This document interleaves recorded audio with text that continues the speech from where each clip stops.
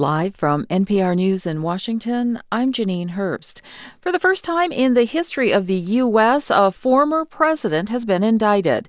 As NPR's Andrea Bernstein reports, the case stems from a series of events precipitated by a payment made to silence an adult film star in the waning days of the 2016 campaign. The man who made the hush money payment, Michael Cohen, pleaded guilty in 2018 of violating campaign finance laws at the direction of Donald Trump.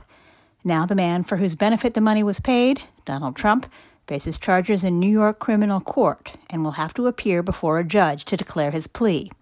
In a statement, Cohen said, quote, "Accountability matters, and I stand by my testimony and the evidence I have provided to the Manhattan DA." The indictment itself won't be unsealed until Trump's court appearance. Andrea Bernstein, NPR News, New York. And on Capitol Hill, reaction from Republicans was swift. NPR's Deirdre Walsh has more. They immediately attacked the prosecutor and the process as political. House Speaker Kevin McCarthy blasted the Manhattan DA, tweeting that Alvin Bragg, quote, irreparably damaged our country in an attempt to interfere in our presidential election. He vowed the House would hold Bragg to account. Other Republican lawmakers dismissed the indictment, calling it an abuse of power, but few are talking specifically about Trump's behavior in terms of the hush money payments to an adult film star. NPR's Deirdre Walsh. Democrats say the indictment shows no one's above the law. President Biden will be visiting Rolling Fork, Mississippi today after the region was hit by a catastrophic tornado that killed 21 people last week. Maya Miller of Gulf States Newsroom has more. President Biden issued an emergency declaration on Sunday. He will be in Mississippi surveying the damage and visiting with officials and community members to discuss cleanup efforts. The storms damaged at least 1,900 homes in the state and nearly leveled Rolling Fork, leaving residents without power or clean water. Shelters have opened across the affected areas, and mobile hospital clinics have been deployed to provide medical care. Response teams are also on the ground, preparing hot meals and collecting donations for families. Officials have not yet released a timeline for when residents can hope to begin rebuilding. For NPR News, I'm Maya Miller in Jackson. Finland will join NATO after Turkey formally signed off on its entry into the military alliance.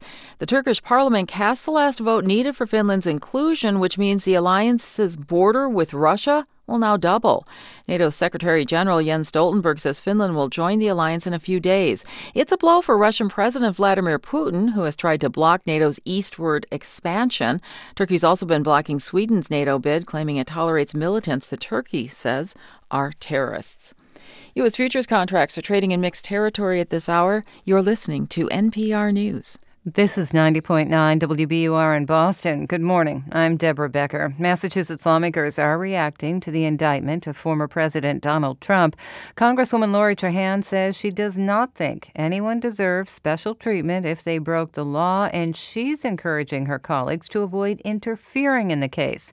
Congressman Jim McGovern says Trump's indictment is not political. Both politicians say the former president deserves the chance to defend himself in court.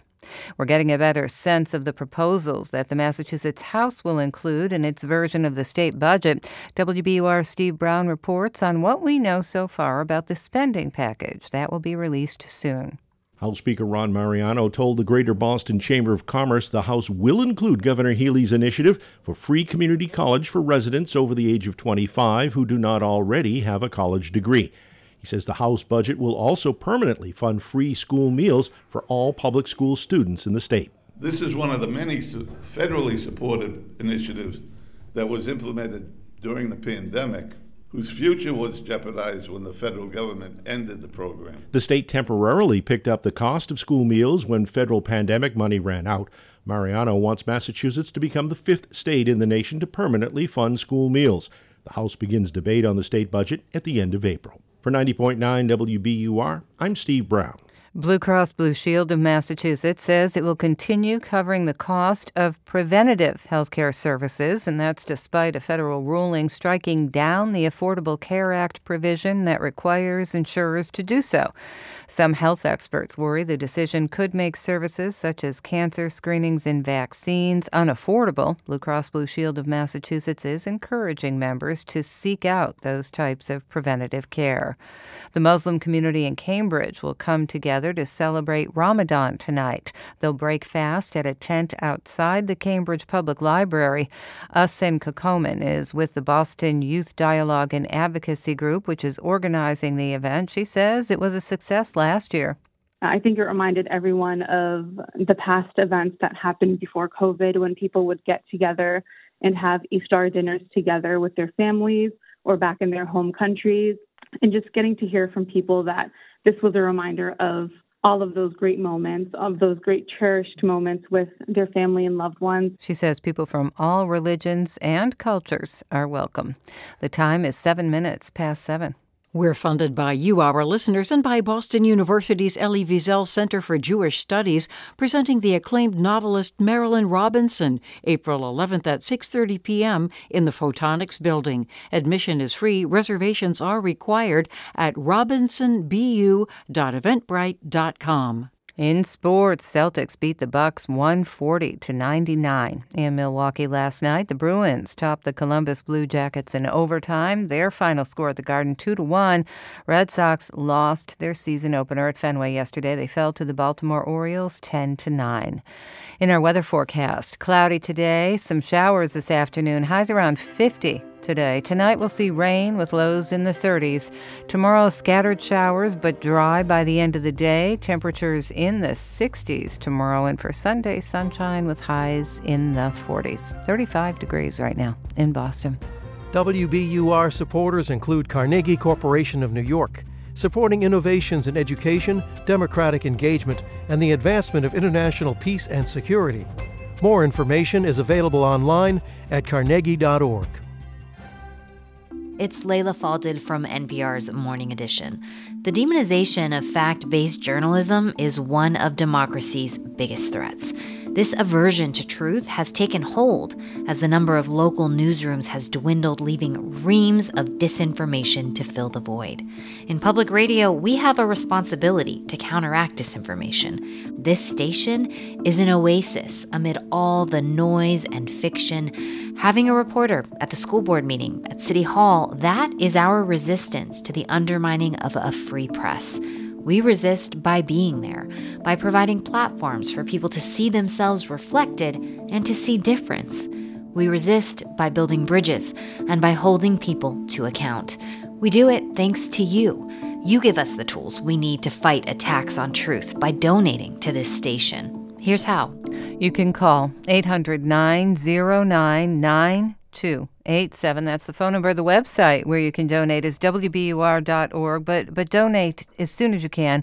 You do give us the tools to help. You give us the tools to bring information forward that's valuable to you. You know it's valuable, so we're asking you to please do your part today and make a pledge. And today's a great day. It's our spring fundraiser. It's the last day, though, of this fundraiser that you can get your name entered in a sweepstakes to win a trip anywhere. You design the trip. Shorts Travel will help you. You win this trip. You make it for you when you make a pledge to WBUR and get your name entered in that sweepstakes. I'm Deborah Becker, and with me in the studio this morning is Amory Sievertson. Good morning. Good morning, Deb. And you know, our colleague Rupa Shenoy recently sat down with Margaret Lowe, our CEO, to talk about some of the impact around the recent work that you've heard from WBUR. We just won an award for a show we produced about a little-known epidemic, survivors of domestic violence who are living with traumatic brain injury. We talk all the time about this issue with football players, right? But almost never about the estimated tens of millions of women who are walking around with brain injuries from abusive partners. And many of them actually have no idea what's causing things like lapses in memory, difficulty concentrating, problems with balance or vision or fatigue, until they finally, if they finally do, get diagnosed. So the show I'm talking about profiled a woman named Freya Doe, and we actually used a pseudonym to protect her safety. In any case, she shared her story of the abuse she suffered from the beginning of her first marriage when she was just 18 years old. And then, many years later, she finally understood what had caused her issues. Let's listen. And having an answer to what was going on with me was such a relief. And it also allowed me to realize that what happened to me was not a shameful thing. The shame did not belong on me. the shame belonged on him. We heard from so many listeners after the show. One woman who wrote explained how she too was in an abusive marriage and went on to say this: "Yet even with professional help, traumatic brain injury was never a consideration in my diagnoses and treatments. This show helped me to finally end the ongoing questions of self-doubt and blame that have haunted me for 65 years. Truth," this listener wrote, "is always better late than never. Please accept my profound thanks for shining the light on this invisible epidemic." Getting a note like that, realizing that our reporting this story helped one person make sense of her whole life, it's pretty extraordinary. Absolutely. And you know, the late, great journalist and writer Joan Didion said, "We tell ourselves stories in order to live." And that's why BUR is here, to help make sense of the world, to help us understand life experiences beyond our own. Stories do that. I mean, they tether us together and remind us of what we have in common and really of our own humanity. That's WBUR CEO Margaret Lowe talking really about how journalism connects us and really reminds us of our humanity, our similarities and our differences, and how journalism can make a difference. If you realize this, then please make a pledge to WBUR during our spring fund drive, which is today. Today, and do it today, because today is your last chance to get entered into that sweepstakes to win a trip to anywhere in the world, up to $10,000 thanks to Shorts Travel. And you can also get yourself a year's subscription to The New Yorker as our thanks for a gift of $15 a month. 1-800-909-9287 is the number, or go to WBUR.org. We're only here because of your financial support. We're asking you to continue to support us today. And thanks. We're funded by you, our listeners, and by Salem State University School of Graduate Studies. Advance your career and become a leader in your profession. salemstate.edu/graduate. And Zevin Asset Management, building socially responsible investment portfolios that help create a healthy planet and just society. Learn how to invest sustainably at Zevin.com. It's Morning Edition from NPR News. I'm Sasha Pfeiffer in Washington, D.C. And I'm May Martinez in Culver City, California. Former President Donald Trump has been indicted in New York. A grand jury spent months investigating hush money payments. It's the first time a former U.S. president faces criminal charges. NPR's Ilya Meritz covers Trump legal matters. Ilya, we've been, on indictment watch for about a couple of weeks now. So what do we know and how do we know it? We know the grand jury has 23 members, all New Yorkers, and after reviewing the evidence presented to them, at least 12 out of those 23, a majority, found there was reasonable cause to believe that Donald Trump committed a crime. It is the first time a former president has ever been indicted. That indictment is now under seal. That much we know. Now, the prosecutor, Alvin Bragg, has acknowledged the indictment's existence. He said he contacted Trump's legal team to arrange for the former president to surrender to authorities. Trump himself has called the move political persecution and election interference at the highest level in history. That's a quote. His lawyers also had a statement. They said he did not commit any crime. We will vigorously fight this political prosecution. All right, now, so when will we know what charges have been brought against Donald Trump? Usually an indictment is unsealed on the day of a defendant's arraignment, so that would be when Trump comes in and is fingerprinted and enters a plea, and we expect that to happen soon. One of the challenges of covering any grand jury process is that it is secret by design. Now, we do know the grand jury was hearing witnesses like Stormy Daniels, the adult film actress, and Michael Cohen, the former Trump fixer who went to jail over hush money payments he made to purchase and prevent the publication of Stormy Daniels' story of having had an affair with Trump. That is a story Trump denies. Cohen made those payments just days before the 2016 election. But until we read that indictment, we don't know the specific charges Trump will have to defend himself against, and that's a good reason to treat headlines and hot takes with a little bit of skepticism. Sure. Now, you followed Trump's legal travails for a long time. I mean, what are your thoughts on what's happening? If it comes down to hush money paid to a porn actress, then in some sense, it's old news and a familiar fact pattern. We know that Michael Cohen wanted to block the publication of a story that could damage Trump's image during the 2016 presidential campaign. What's new and concerning here is everything surrounding the indictment. Here is an ex-president who is not afraid to use his words to attack prosecutors. He was doing it last night on social media. And by constantly assailing the justice system as rigged and corrupt, He's really telling his followers that they shouldn't trust institutions. Now, as we know, Trump is also running for president, and at his recent campaign rally in Texas, he really aligned himself with the cause of the January 6th rioters.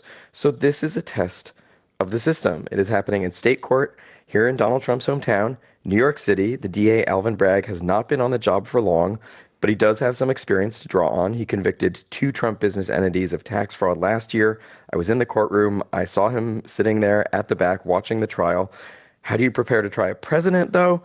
That's something that's never happened before. Right. It's never happened before. So what's going to happen next? DA Bragg has said many times that the justice system should treat an ex-president like any other defendant. I think that means we should expect Trump to be fingerprinted and photographed and then enter a plea. To pull this off, though, just the logistical challenge, the planning challenge, it's going to involve lawyers, cops, the Secret Service, the ex-president himself. Trump is not known for hiding from cameras, and I am certain there will be a lot of cameras there. Ilya Meritz from NPR, thanks a lot. You're welcome. Now let's turn to Matthew Galuzzo. He's a former prosecutor in the Manhattan DA's office. Matthew, good morning. Good morning. If you had been in a position to advise the prosecutors who've brought this case, and maybe you were, would you have recommended they do this? Well, I most certainly was not. I'll start by saying that. But if I had been, listen, I don't know what exactly the evidence is in this case against Mr. Trump, but if the evidence of a crime was there, then I think the rule of law has to prevail, and you shouldn't be afraid to prosecute somebody just because of their political position.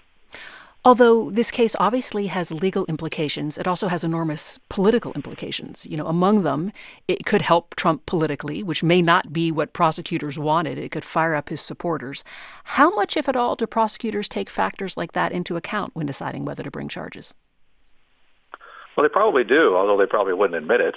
I have to imagine that these sort of political considerations are at the forefront of their minds when they bring a case like this. But at the same time, they're duty-bound to prosecute crimes when they see them and when the evidence is there. And so hopefully that's the reason why they're doing it. Well, you say duty-bound, but the Manhattan District Attorney, Alvin Bragg, who brought the indictment, has previously declined to bring charges against the former president. I mean, maybe he just didn't feel they were strong enough. But from what you can tell, why not bring charges forward in other cases, but bring them forward with this one? Well, presumably it comes down to the details of the evidence. That in this case, he feels like the evidence supports the prosecution. In the other case, it didn't. Hopefully that's the reason why, and it's not something bigger than that. It's not just what's on the wind politically, but hopefully it has to do with the details of the evidence. Trump has called the indictment politically motivated. He says, as he said many times before, that this is a witch hunt. He says it could backfire politically. I'm wondering, though, if you also could potentially see the indictment backfiring legally. And I'm thinking that I read this morning, among other things, that this is New York state law, but it involves federal campaign finance law. So is there a chance that legally it ends up weak and it could fall apart for legal reasons? Yeah, the big question I think a lot of lawyers have looking at this indictment is whether or not it's really legally possible under New York state law and under the law we think he's being charged with, this falsification of business records, felony, to prosecute somebody for an intent to commit a federal crime in state court. And the idea being that he falsified business records to violate federal campaign finance laws. There's been no precedent for that. There's not a whole lot of precedent for charging somebody with falsifying business records to violate a federal law. But I'm going to give the prosecutors the benefit of the doubt and assume that they've done their homework on this subject. They feel like they're on strong footing as far as that being legally possible. But there's no question that it's going to be heavily debated between the prosecutor and the defense attorney throughout the course of this case. Right. They would certainly have scrutinized the legal aspects of it very closely before making that move. Sure. To you, do you believe that the case on its merits, and acknowledging here that we don't quite know all the details, do you think it's likely to secure a conviction? Do you feel that you know enough about it to gauge that? Well, it's a little bit like asking me if I like a movie based on having watched the trailer, because I really don't know what all the evidence is, and I'm not sure what was said behind the closed doors of the grand jury and what these witnesses know.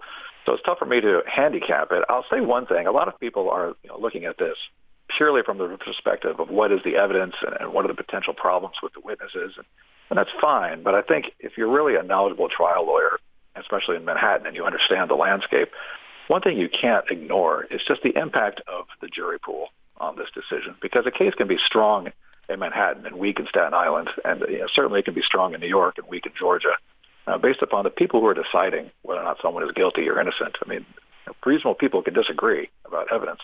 But here in Manhattan, I mean, what kind of percentage of the vote did Donald Trump carry in the last presidential election? I mean, was it even double digits? And he is extremely unpopular here. He is possibly the most despised person on the island. And there are going to be potential jurors in this trial who are going to consider it their moral imperative to convict him if they have the opportunity. And, so to get 12 people to acquit him at trial in Manhattan, I think, is actually kind of a tall order for the defense.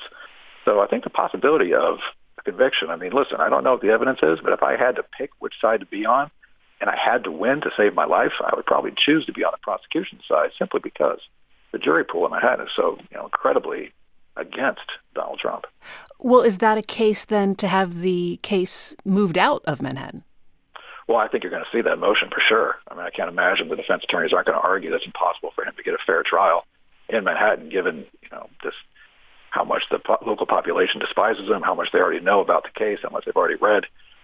Again, we are in some uncharted waters here. Does a former president have the right to transfer a venue based upon his electoral results in the place where he's being prosecuted? I don't know the answer to that question. It is, to me, a legitimate argument for his defense attorneys to make. Can he actually get a fair trial in Manhattan, or is every juror going to have already convicted him in their mind when they show up for jury duty? So I don't know, and I don't know what the decision on that motion would be, but I imagine it's going to get made. I have a nuts and bolts question, because obviously we have a presidential campaign coming up. In terms of how long these can take to play out, when could we expect to see a trial start if it goes to trial? I feel like when I get asked questions about this case, I have to give like a two-part answer. Like the one is what would normally happen, and then what I expect to happen here, because it seems like this is not a normal case. I mean, you might say a year for somebody charged in a case like this between arraignment and trial. That would perhaps not be an unreasonable estimate, maybe. But Donald Trump's strategy, I expect, is going to be to try to delay this as much as possible with every motion he can make, every pretrial motion, contesting venue, contesting the sufficiency of the evidence, contesting all sorts of things.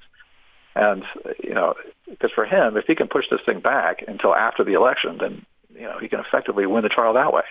And so I assume that's what he's going to attempt to do. So is it possible to delay a case 2-3 years if you're vigorously making all sorts of motions and appealing those decisions? Yeah, it could happen.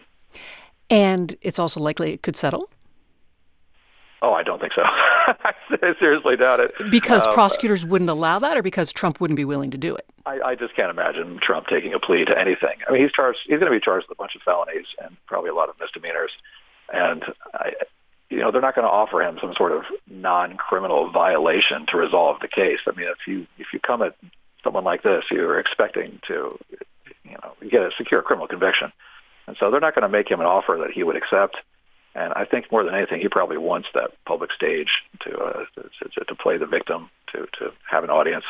I just can't imagine that a deal could be reached between the parties. That's Matthew Galluzzo. He is a former prosecutor in the Manhattan District Attorney's Office. Thanks for talking this morning. Thank you.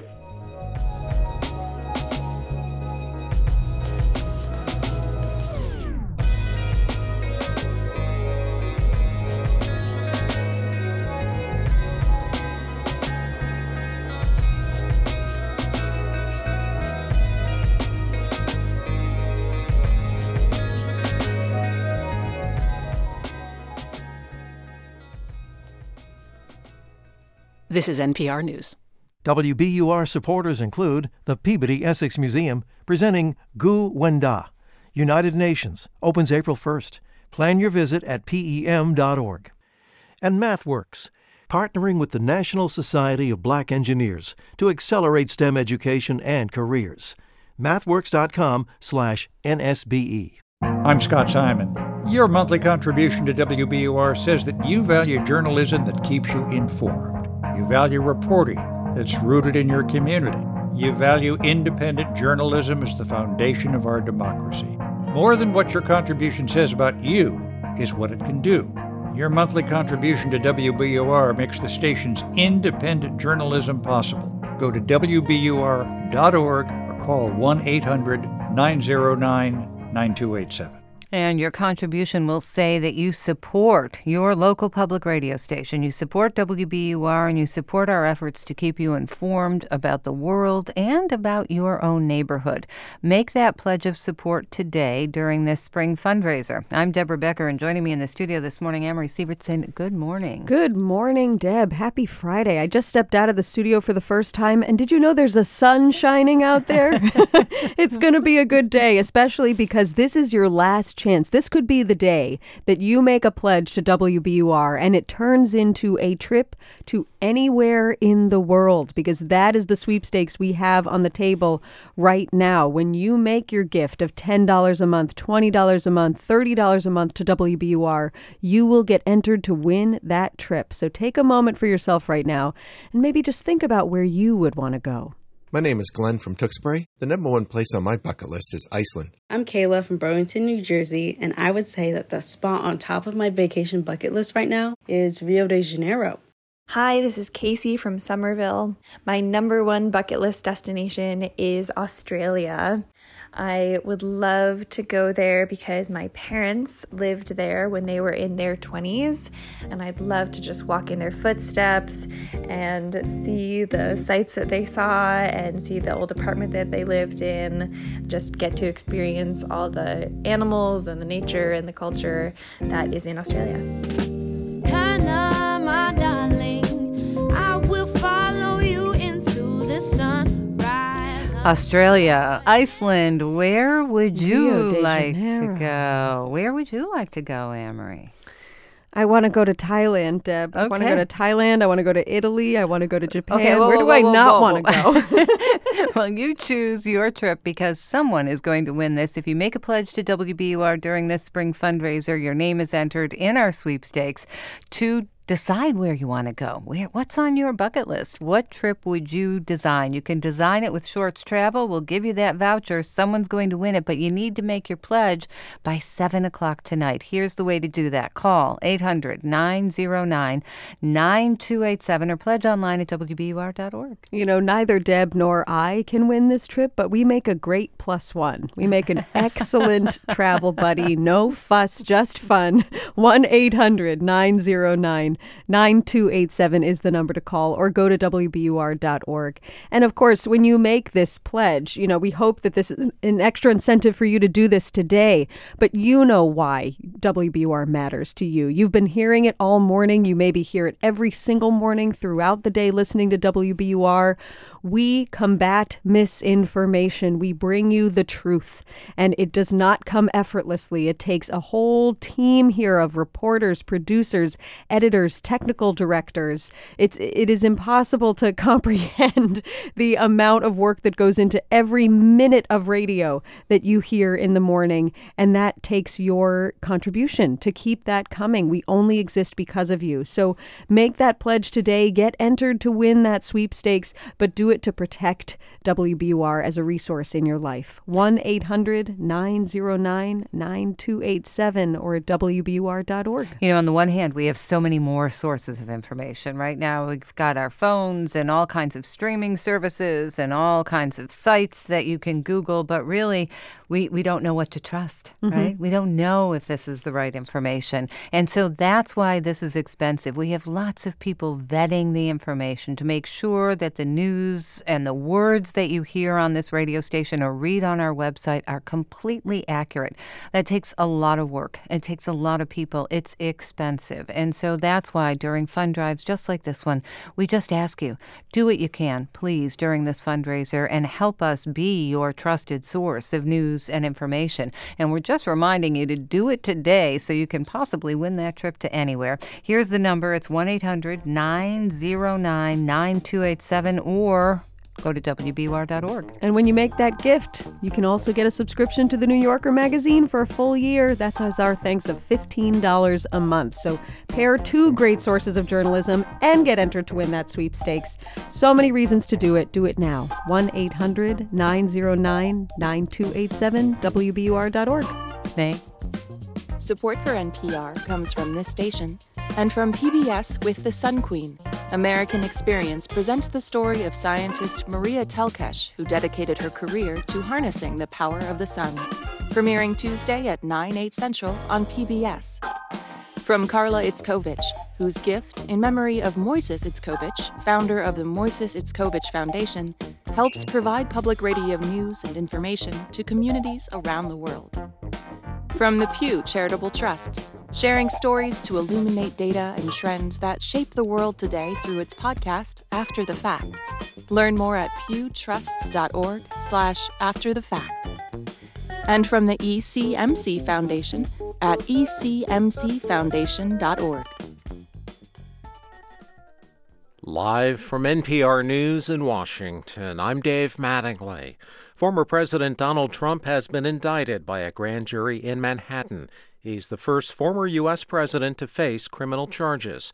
They remain under seal, but the charges stem from hush money payments made to adult film star Stormy Daniels during the 2016 presidential campaign. Trump is expected to appear in a New York courtroom next week. NPR's Dave Mistich says Trump is calling the indictment political persecution as he seeks the White House again in 2024. Trump shared videos and media coverage posted by his former Deputy Chief of Staff for Communications, Dan Scavino. The former president also reposted statements from congressional Republicans condemning Manhattan's district attorney who led the investigation. Another post he shared included a photo of a 2018 letter from Stormy Daniels denying she had a sexual relationship with Trump. Daniels later said she signed the letter under pressure. And Trump pointed to a question from a recent Quinnipiac poll, which asked what people thought was the motivation behind the investigation. 62% of overall respondents said they felt the case was mainly motivated by politics. Trump reposted a breakdown of those responses with the comment, "So sad." Dave Mistich, NPR News. President Biden is heading to Mississippi this morning to get a look at some of the damage done by last week's EF4 tornado. This is NPR News. This is 90.9 WBUR in Boston. Good morning. I'm Deborah Becker. Massachusetts lawmakers say they want former President Donald Trump to have his day in court. Congresswoman Catherine Clark says this is not a time to take sides on the issues, but to allow the justice system to review the indictment that was returned yesterday. She says she hopes the case can go through the court proceedings without political interference. A pandemic-era rule protecting some tenants from eviction is set to expire today. The rule pauses eviction cases for those who have applied for state rental assistance. It was a tool to prevent homelessness during the pandemic. Local housing advocates want lawmakers to extend those protections through July of next year. A new program in Medford aims to help people in recovery from substance use disorders. The city's health department is starting a job readiness program with the Bridge Recovery Center and Mass Hire. The organizations will help with job opportunities, resume building, and interviewing skills. Elisa Lagambina is a community social worker in Medford. There is hope for those in recovery to better their lives, to feel supported, to feel connected. And there are opportunities, and we just want to empower people in recovery to access those. Lagambina hopes that other communities will adopt similar programs. The time is 7:34. We're funded by you, our listeners, and by Office of the Massachusetts State Treasurer. Check to see if you have unclaimed property at findmassmoney.com. In sports, the Bruins have locked up the President's Trophy for the best record in the NHL. That means they'll have home ice advantage through the playoffs. Last night, they beat the Columbus Blue Jackets 2-1 in overtime. The Bees will visit the Pittsburgh Penguins tomorrow. Celtics topped the Bucks 140-99 in Milwaukee. The Seas will be home to play the Utah Jazz tonight. And the Red Sox lost their season opener yesterday. They fell to the Baltimore Orioles 10-9. The same two teams play again tomorrow. In our weather forecast, increasing clouds today, showers this afternoon, highs around 50 today. Tonight looks like it'll be rainy with temperatures going down into the 30s. Tomorrow, rain in the morning, but it should dry out later in the day tomorrow. Temperatures tomorrow getting up into the 60s, and for Sunday, sunshine with highs in the 40s. It is 35 degrees in Boston. Support for NPR comes from this station and from the Cy Sims Foundation, since 1985, supporting advances in science, education, and the arts towards a fairer, more just, and civil society. More information is available at cysimsfoundation.org. And from Jarl and Pamela Mohn, focusing on civil liberties, foster youth, public radio, and the arts. And from the John S. and James L. Knight Foundation, helping NPR advance journalistic excellence in the digital age. This is NPR. It's Morning Edition from NPR News. I'm E. Martinez in Culver City, California. And I'm Sasha Pfeiffer in Washington, D.C. A prosecutor's office in New York says it is in touch with attorneys for former President Donald Trump to, quote, coordinate his surrender for an arraignment. Trump's under indictment in an investigation into hush money payments to an adult film star. Former Trump lawyer Michael Cohen made those payments. The reimbursement was then logged with Trump's businesses as a retainer for legal services. Falsifying business records would be a crime. Reaction in Congress was split along party lines, and both sides of the aisle noted the historic event. NPR congressional correspondent Deirdre Walsh joins us now to bring us some of those comments. Trump himself was signaling that this could happen very soon, Deirdre. So how are Republicans on Capitol Hill reacting? They immediately attacked the prosecutor and the process as political. Both the House and Senate wrapped up business, and members were traveling back to their districts yesterday when the news broke. But Republicans knew this could happen, and they were ready to respond. House Speaker Kevin McCarthy blasted the Manhattan DA, tweeting that Alvin Bragg, quote, irreparably damaged our country in an attempt to interfere in our presidential election. He vowed the House would hold Bragg to account. Other Republican lawmakers dismissed the indictment, calling it an abuse of power, but few are talking specifically about Trump's behavior in terms of the hush money payments to an adult film star. What about Democrats? They say the indictment shows that no one is above the law. Senate Majority Leader Chuck Schumer said in a statement that Trump will be able to avail himself of the legal system, and a jury, not politics, can determine his fate according to the facts and the law. The number 2 Senate Democrat, Dick Durbin, said any political violence or threats of violence cannot be tolerated. But privately, some Democrats I've talked to recently about the prospects of this indictment in this specific case involving hush money said they believe the DA was building a strong case, but they thought some of the other legal investigations, the ones involving January 6, Trump's handling of classified documents, and his attempt to interfere in Georgia's election in 2020, were probably stronger legal cases. But now they're stressing that justice should be applied equally, and they hope the president and his allies will just peacefully respect the system. What about potential Republican rivals to former President Trump for his 2024 nomination? What are they saying? They're really rallying around the former president. Former Vice President Mike Pence, who himself is considering a 2024 bid, said on CNN last night in an interview that the indictment was an outrage. Pence said the case about a campaign finance issue should not have been brought by the prosecutor. And it appears to millions of Americans to be nothing more than a political prosecution that's driven by a prosecutor who literally ran for office on a pledge to indict the former president. If Florida Governor Ron DeSantis, who's expected to also jump in the 2024 primary, put out a statement that didn't mention Trump by name, but called the indictment un-American. And DeSantis said that Bragg was, quote, stretching the law to target a political opponent. All right, so there are all these Republicans who are rallying around a former president who is a Republican. What does this say about Trump's hold on the Republican Party? It again just shows he has immense influence. Polls show Trump as the frontrunner for the 2024 Republican nomination. Lawmakers and his own political rivals recognize the Republican base strongly backs Trump, and that base expects party leaders to rally around the former president. There's a belief from Trump's allies that this legal action can actually activate his supporters and strengthen his position heading into the 2024 Republican primary. And some of his allies last night were just saying this helps pave the way for him to win the general election, too. That's NPR's Deirdre Walsh. Thanks a lot. Thank you.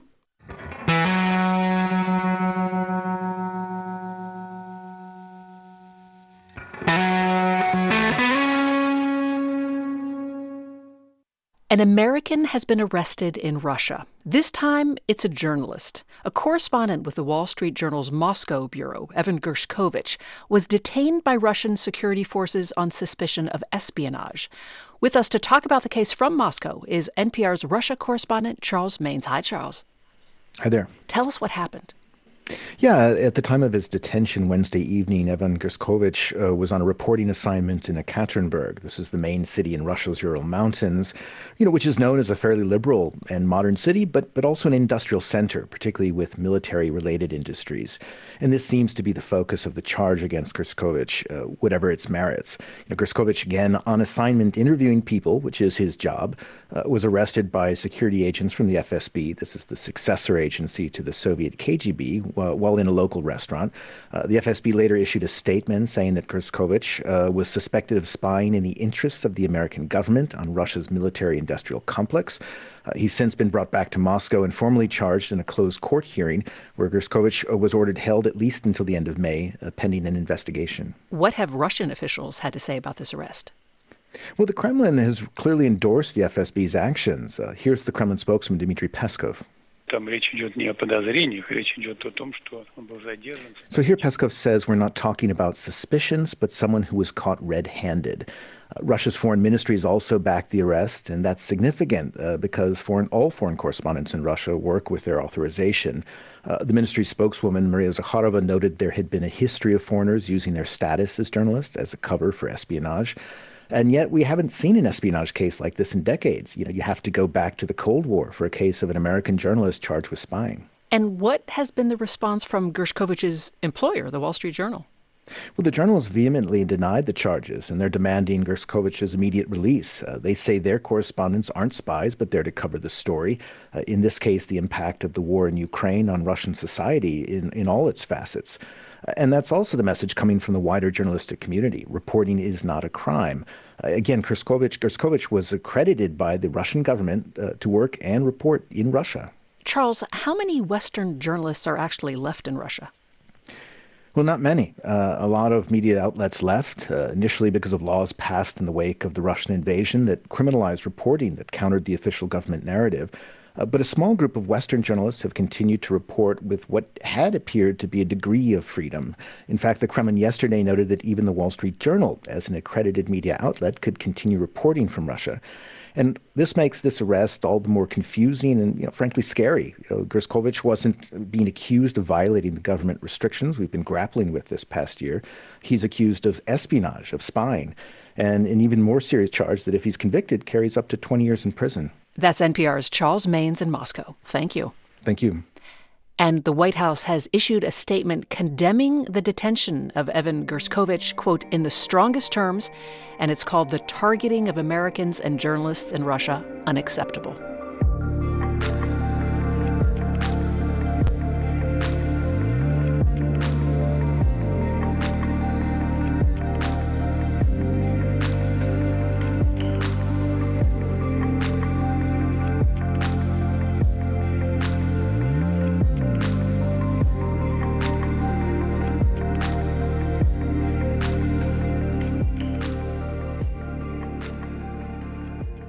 This is NPR News. We're funded by you, our listeners, and by the John S. and James L. Knight Foundation, helping public radio advance journalistic excellence in the digital age. Informed communities, essential for healthy democracy. KnightFoundation.org. This is 90.9 WBUR. Good morning. I'm Deborah Becker. I'm in the studio this morning with Amory Sievertson, and we are here to take just a couple of minutes before we go back to the news to ask you to please make a pledge to WBUR during our spring fundraiser. We've really been focused on covering this indictment out of New York of former President Trump. We will continue to cover this story for you, bringing you all the latest developments, the analysis, the reaction nationally, internationally, local reaction. It's all here for you. We're asking you to consider that and make a pledge for this kind of news during this spring fundraiser. Here's the number to call. It's 1-800-909-9287. The website's WBUR.org. And keep in mind that you provide most of the money for this type of coverage to exist. Yeah, and you know that we're going to cover the news, but there's also the way that we cover it. It's thoughtful, it's calm, it's analytical. It allows you to think for yourself about what is happening in the world. There's a way that WBUR approaches the news, journalism, storytelling that you don't find anywhere else. Speaking of anywhere else, would you like to be somewhere else right now? Would you perhaps like to win a trip to anywhere in the world at all? Well, you can. We have a sweepstakes on the table only for today. This is your last chance to get in on this sweepstakes by making a call, making a contribution to WBUR. If you call tomorrow, no sweepstakes for you. No trip around the world for you. No Gotta call. sweepstakes. No sweepstakes for you. 1-800-909-9287 is the number to call, or go to WBUR.org. My name is Ziva Solomon, and I'm from Vineyard Haven. The best place I have ever traveled to is the Grand Tetons National Park in Wyoming. My name is Michael, and I'm from Waltham. The best place I've ever traveled to is Venice. I'm Leah from Providence, and the best place I've ever traveled is Reykjavik, because it was such a fantastic city for a solo traveler.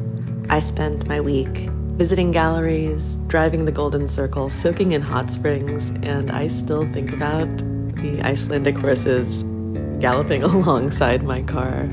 It was one of the most beautiful places I've ever been, and I'd love to go back. I'm sorry, are we supposed to talk now? I'm daydreaming about some of the best places I've Galloping ever... horses alongside our car. You can decide where you would like to go. Think about perhaps the best place you have ever traveled and maybe would like to return to, because we have a sweepstakes going on during our spring fundraiser here at WBUR. And that sweepstakes, if you win, means you will decide where you would like to go and create your dream vacation. One lucky listener is going to get that, so why not give now and get your name in on that sweepstakes? Give for the journalism, and perhaps you'll get a trip that you design. Here's the number. It's 800-909-9287, and the website's WBUR.org. But again, you have to make that call today. You have to make it before 7 o'clock today. And we know how the end of the week goes. You're crossing off a million things on your to-do list. You're not going to get to all of them, but don't let this be one of those things that falls by the wayside, because a trip to anywhere in the world, I mean, we've just never done that before. This is ludicrous. What are we thinking? 1-800-909-9287 is the number to call to get your name entered into that. You can go to WBUR.org. And hey, you can also get yourself another year's subscription to the New Yorker magazine. Maybe it's your first time. Maybe you're renewing a subscription. We're going to throw that in too as our thanks for a contribution of $15 a month to WBUR. You can't put a price on the news, but do it for WBUR. That's right. Do it now. It takes just a couple of minutes. We're going right back to the news, continuing our coverage, continuing to bring you the journalism you count on. We're just asking you to help pay for it today. Here's the number again. It's 800-909-9287 or WBUR.org. Thank you. We're funded by you, our listeners, and by the ICA with Simone Lee.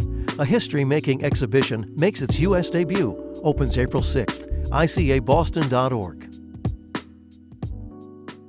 You're listening to Morning Edition on 90.9 WBUR. Good morning. I'm Deborah Becker. The incoming MBTA general manager is promising meaningful changes and progress across the system. Philip Ang is taking over an agency that's been plagued by numerous issues. About a quarter of the T's subway system is operating at reduced speeds right now, while track defects are identified and repaired. The slowdowns are increasing commuting times as well as riders' frustrations. WBUR's Andrea Perdomo-Hernandez reports. At Downtown Crossing, the Red Line message board says the next Braintree-bound train will arrive in 7 minutes. The next train to Ashmont won't come for more than 20 minutes. Eric Markland is among the dozens of people waiting on the platform. He says since the slowdown, it's taken about a half hour longer to get to and from his home in Milton. I work in an office building down here, so it's less time working and more time to just kind of going in between, so it's it's a little aggravating. Markland's been leaving for work earlier, but sometimes that isn't enough. He's been 10 to 15 minutes late to a few meetings. Markland says his employer is understanding. For the most part, because they kind of heard about it too and was like, all right, it's not really my fault that's taking me this long. The T announced speed restrictions across its subway system on March 9th after finding some inconsistencies in track safety reports. Pockets of speed restrictions, or slow zones, remain in place on all lines while repairs continue. Like other passengers, 19-year-old Orange Line rider Vinsterly Fertil is adapting to the delays as best she can. I feel like I have to run more because the bus I take is the 104 to get to Malden Station, which is often late also. So, yeah. Fertil, a student, says she's padding her travel time by an hour to make it to class on time. The T's interim general manager, Jeff Gonneville, acknowledged the inconvenience the slow zones are causing during a board of directors meeting last week.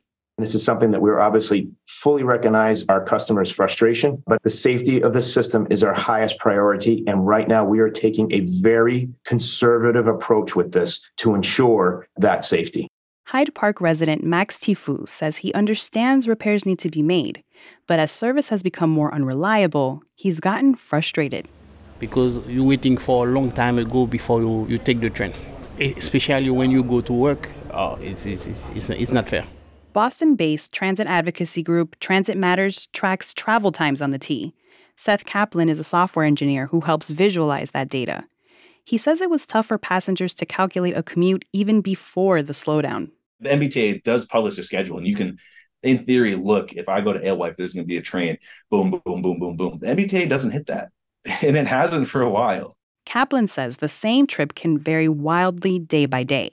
Things like disabled cars, weather, and medical emergencies can cause delays. A mariachi singer performs on the Orange Line platform at Downtown Crossing. Sean Walsh of Malden slumps on a bench, resting his back against the wall. He says it can take more than an hour to travel the 6 miles between his home and his job. My experience with the T is it's kind of pointless to go by anything they put online or an app or even in the station. It's show up and hope for the best. Walsh says he's done waiting for the T to become more reliable. He recently bought a car. I didn't want to do it because the environment, the cost, traffic, but relying on the T when you actually need to be placed and multiple times, it's just not worth it anymore. The T hasn't given a timeline for lifting slow zones. A rider's guide for getting around while speed restrictions are in place is available in multiple languages on the MBTA website. And the authority recently launched an online dashboard that provides information on where slow zones are located across the system. For 90.9 WBUR, I'm Andrea Perdomo Hernandez. We're funded by you, our listeners, and by Metro West Subaru, where same-day and next-day service appointments are available. Service until 9 on Route 9 in Natick. On a cold, blustery day yesterday, the Red Sox opened their 2023 regular season. It was a sloppy and chaotic 10-9 loss to the Baltimore Orioles. But as WBUR's Anthony Brooks reports, the home team made it interesting, leaving fans hopeful about the coming season. Infielder number 10, Trevor Story. As the 23 Red Sox lined up along the first baseline before the game, anything seemed possible at Fenway Park. Despite the cold, the ski jackets, hats, and gloves, the sun was out, along with a chance to redeem last season's last-place finish. Governor Maura Healey summed up the mood. Oh, it's opening day. There's nothing better. It's a rite of passage, opening day, beautiful day. The sun is out, the crowd is great, and we're ever hopeful and excited for the Sox season.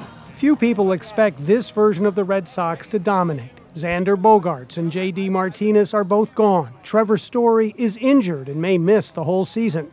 Third baseman Rafael Devers is perhaps the Sox' only all-star, though the newly signed Masataka Yoshida was a star in Japan. Beyond them, the Sox will count on some veterans who are arguably past their prime and a band of younger players with lots to prove. Even so, Al McKim from Norwell says this team will be fun to watch. No, I think we're underdogs, based upon everything that I've read. But I feel good about it. I think we're going to have a lot of fun this year. I'm really looking forward to watching them play. We're optimistic. We know we're going to do better than last year, right? Devers at second, Turner on at first. Dive and a miss there by Frazier. That's into the outfield. Rounding, here comes Devers. He will score. Yoshida and Devers both hit yesterday, but overall the Sox struggled. Former Cy Young winner Corey Kluber started but couldn't find the strike zone and was gone in the fourth inning. The Sox gave up 9 walks and were in a deep hole for most of the afternoon. But down 10-4, they rallied for 3 runs in the 8th and 2 more in the 9th. But with the tying run on second, Adam Duvall struck out and the game was over. Manager Alex Cora summed up his disappointment. Yeah, too many walks. We got to be better at that. It's always disappointed, you always want to win that first one. We'll try again next year. This season, Major League Baseball is using new rules to try to speed up the game and address what's known as baseball's boredom problem. They include a pitch clock, allowing no more than 20 seconds between pitches. There are larger bases to encourage stealing, and other changes to get more balls in play. Red Sox fan Al McKim says the new rules make sense. I think it's going to force the pitchers to kind of behave a little differently, too, and the batters as well. We'll see how it goes. But like I said, I think it's important to keep the game kind of with a good pace and a good tone. I think that helps, at least trying to get the tempo back to what it used to be. But Landon Harrell, a Red Sox fan visiting from Knoxville, Tennessee, disagrees. I think baseball is meant to be traditional. They're harming the game more than they're helping the game. So I'm a traditionalist, so I love the original game of baseball, and I think that's how it should be played. The new rules appeared to work in spring training, where games were almost a half hour shorter on average, many of them wrapping up in about 2.5 hours. Yesterday's game took 3 hours and 10 minutes, but the new rules can't do anything about bad pitching, and there was a lot of that yesterday. The Red Sox are hoping for a tighter, maybe even a shorter game when their season resumes tomorrow. For 90.9 WBUR, I'm Anthony Brooks. We're funded by you, our listeners, and by The Huntington with Clyde's, the joyous comedy from Pulitzer recipient Lynn Nottage, at The Huntington now through April 23rd, huntingtontheater.org. And Lauren Holleran with Gibson Sotheby's International Realty in Cambridge, real estate brokerage that is grounded in data and committed to thoughtful design. LaurenHolleran.com. I'm Tiziana Deering. Local journalism has disappeared from communities across America. Research from Harvard shows the erosion of local journalism has contributed to the deterioration of civic engagement in affected communities. Boston is fortunate to have robust local journalism, but we can't take it for granted. Start a monthly contribution to WBUR to keep our local journalism strong. Give at WBUR.org or call 1-800-909-9287. Good morning. I'm Deborah Becker. I'm in the studio this morning with Amory Sievertson, and we're taking just a minute or two before we go right back to the news. We've got a lot of big news that we're covering. Of course, the indictment of former President Trump, but we also bring you the story about opening day yesterday and a little bit about what's happening in the world of sports. It's all here for you. It's comprehensive news, information. We're telling you about what's happening in your world, and it is dire for many local news outlets, but we've been able to be strong because of you, because most of our money comes from listeners just like you during fund drives just like this one, and we're asking you to please do your part and make a pledge today during this spring fundraiser. Here's the number again. It's 1-800-909-9287. You can also pledge online at WBUR.org. And really what's at the heart of what you just heard Tiziana say is that you can't take WBUR for granted. It's easy to. You turn on the radio in the morning. We're there. We're telling you what's happening in the world and in your own community. But this takes resources, and it only exists. Everything that you have heard this morning on Morning Edition was made possible by people who gave their dollars to WBUR, by people who stood up for BUR and said, this matters. It matters to me. It matters to my community that we all have access to fact-based, independent, quality journalism. We know it matters to you. So now it's time to step up and make a gift. Maybe it's $10 a month. Maybe it's $20 a month. Maybe you can make a larger gift. Maybe you can give $2,000 to WBUR or $5,000 to WBUR. It matters that you stand up for public journalism. 1-800-909-9287 is the number to call. You can give online at WBUR.org. And when you give today, and today only, before 7 o'clock, you will get entered to win that sweepstakes, Deb. To where? Right, to anywhere. Anywhere you'd like to go. The one lucky listener listener is going to win this. We will enter your name in our sweepstakes drawing, and you may be the lucky winner of a trip to anywhere. This is a $10,000 voucher from Shorts Travel for you to design your dream trip. Someone's going to win it, but you need to pledge by 7 o'clock tonight. And you said something interesting, Amber. You said, you expect us to be here. When you turn on your radio, you expect the news and information, but also think about all the other platforms we have. When you go to your phone, when you read stories online, and we have visual additions to our content, we try to make access as easy as possible. Help us continue to do that. Keep us strong. Keep the journalism strong. Keep the access open with your pledge. 1-800-909-9287 or WBUR.org. Thanks. Support for NPR comes from this station and from the Doris Duke Foundation, which aims to support the well-being of people and the planet for a more creative, equitable, and sustainable future. And from the Wallace Foundation, working to develop and share practices that can improve learning and enrichment for young people and the vitality of the arts for everyone. Ideas and information at wallacefoundation.org. And from the Public Welfare Foundation, committed to advancing transformative youth and criminal justice reforms. I'm Weekend Edition host Sharon Brody, and this is 90.9 WBUR FM Boston, 92.7 WBUA Tisbury, 89.1 WBUH Brewster. You can listen anytime with our app or at WBUR.org. WBUR, Boston's NPR news station. Live from NPR News in Washington, I'm Janine Herbst. Former President Donald Trump has been indicted in New York, and for now, the indictment remains under seal. But as NPR's Ilya Meritz reports, Trump has signaled he will fight the charges. In an email, Trump attorneys Susan Neckles and Joseph Tacopina wrote that Trump, quote, did not commit any crime. We will vigorously fight this political prosecution in court. We don't know yet when the precise charges against Trump will be made public.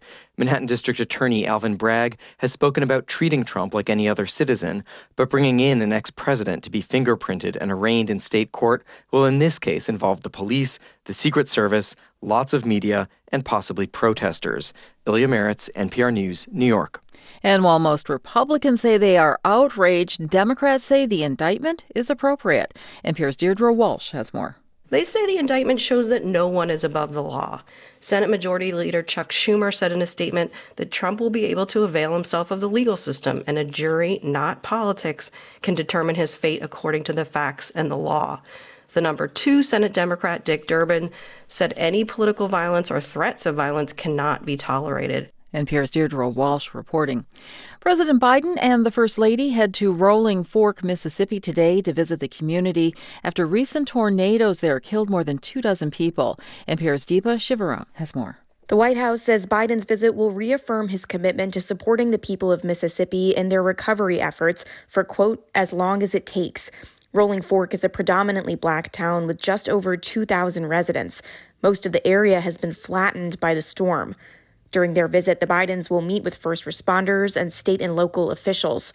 Earlier in the week, the president authorized an emergency declaration for Mississippi, providing federal funds for the hardest hit areas. Deepa Shivaram, NPR News, Washington.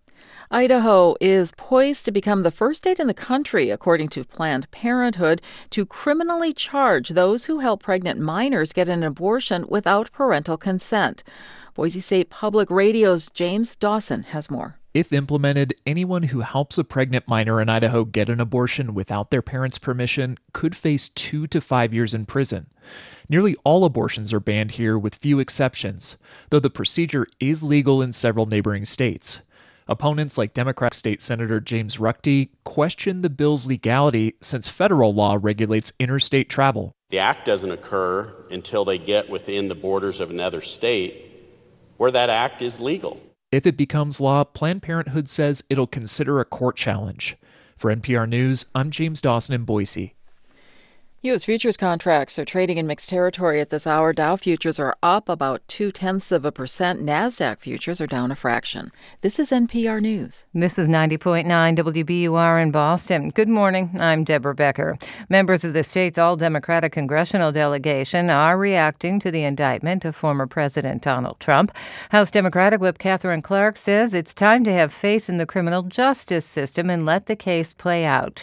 Congresswoman Lori Trahan says no one should be exempt from consequences if they break the law, and she's encouraging other lawmakers to not get involved with the court case.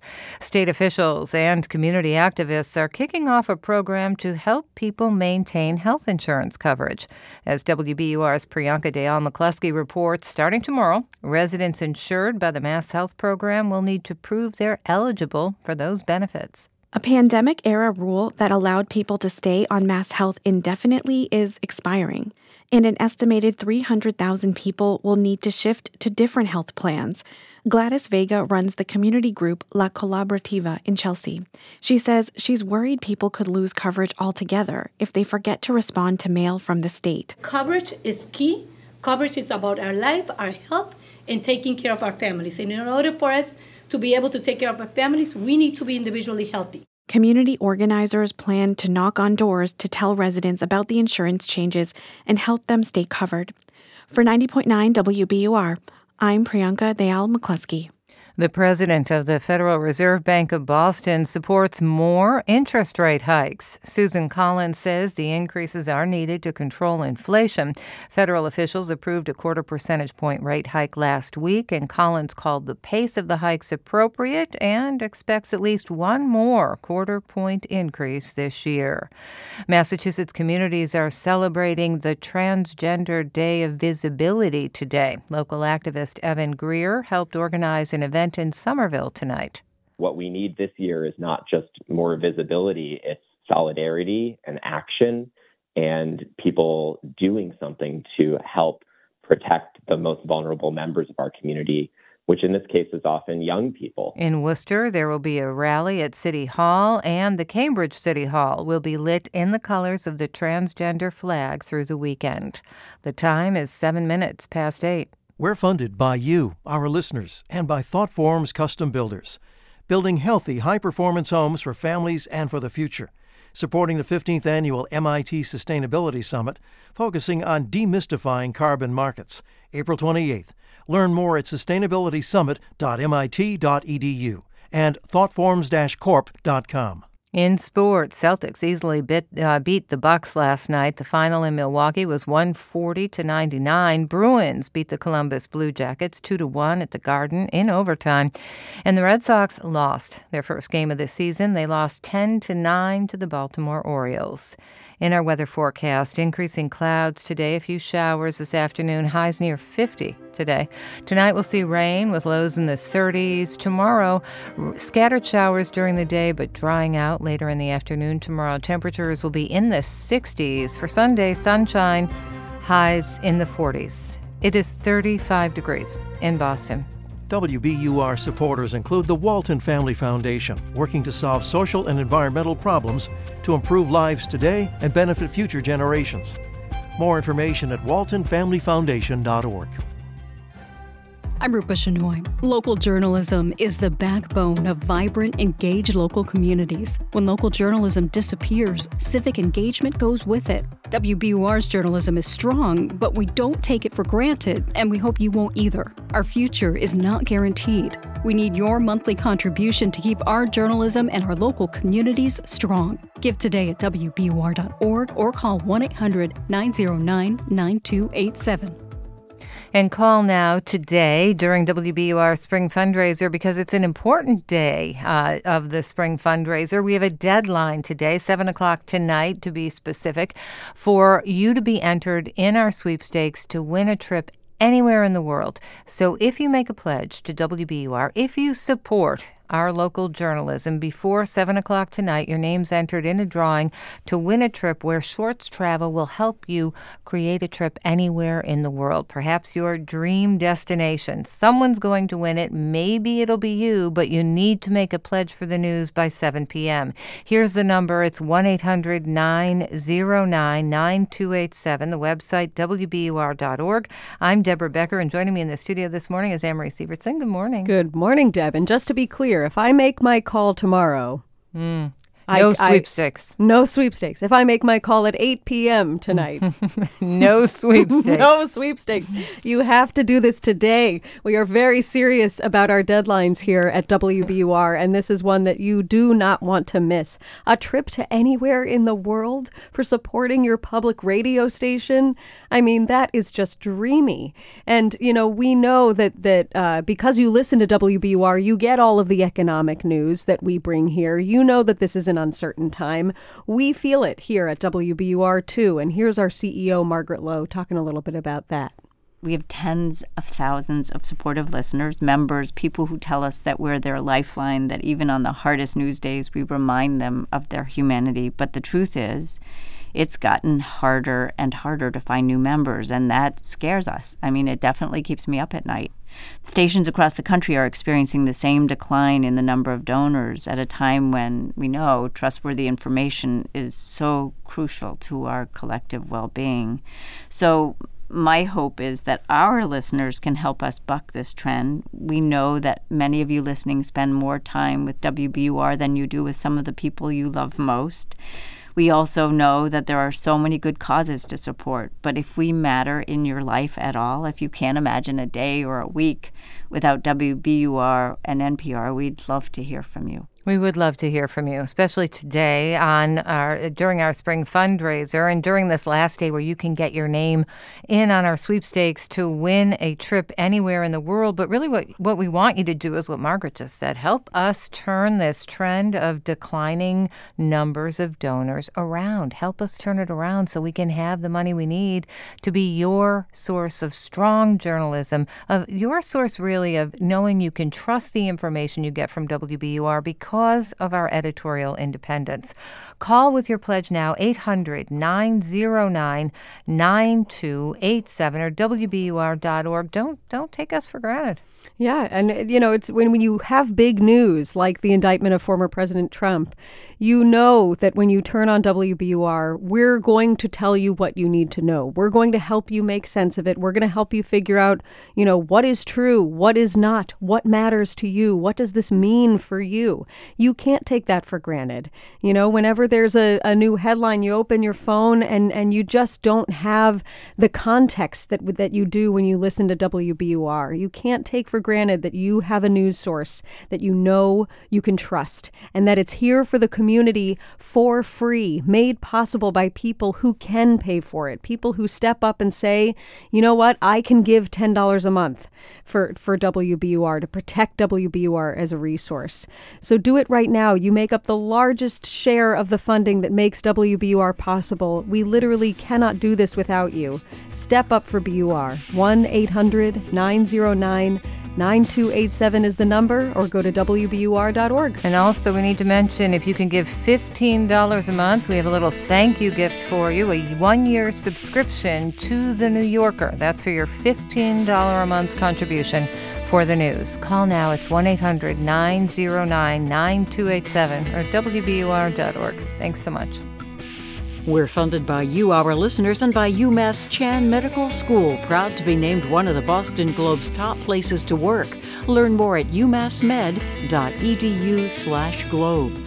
And Waterstone, a new luxury independent and assisted living community with social and wellness programs and fine dining on Watertown Street in Lexington. WaterstoneLexington.com.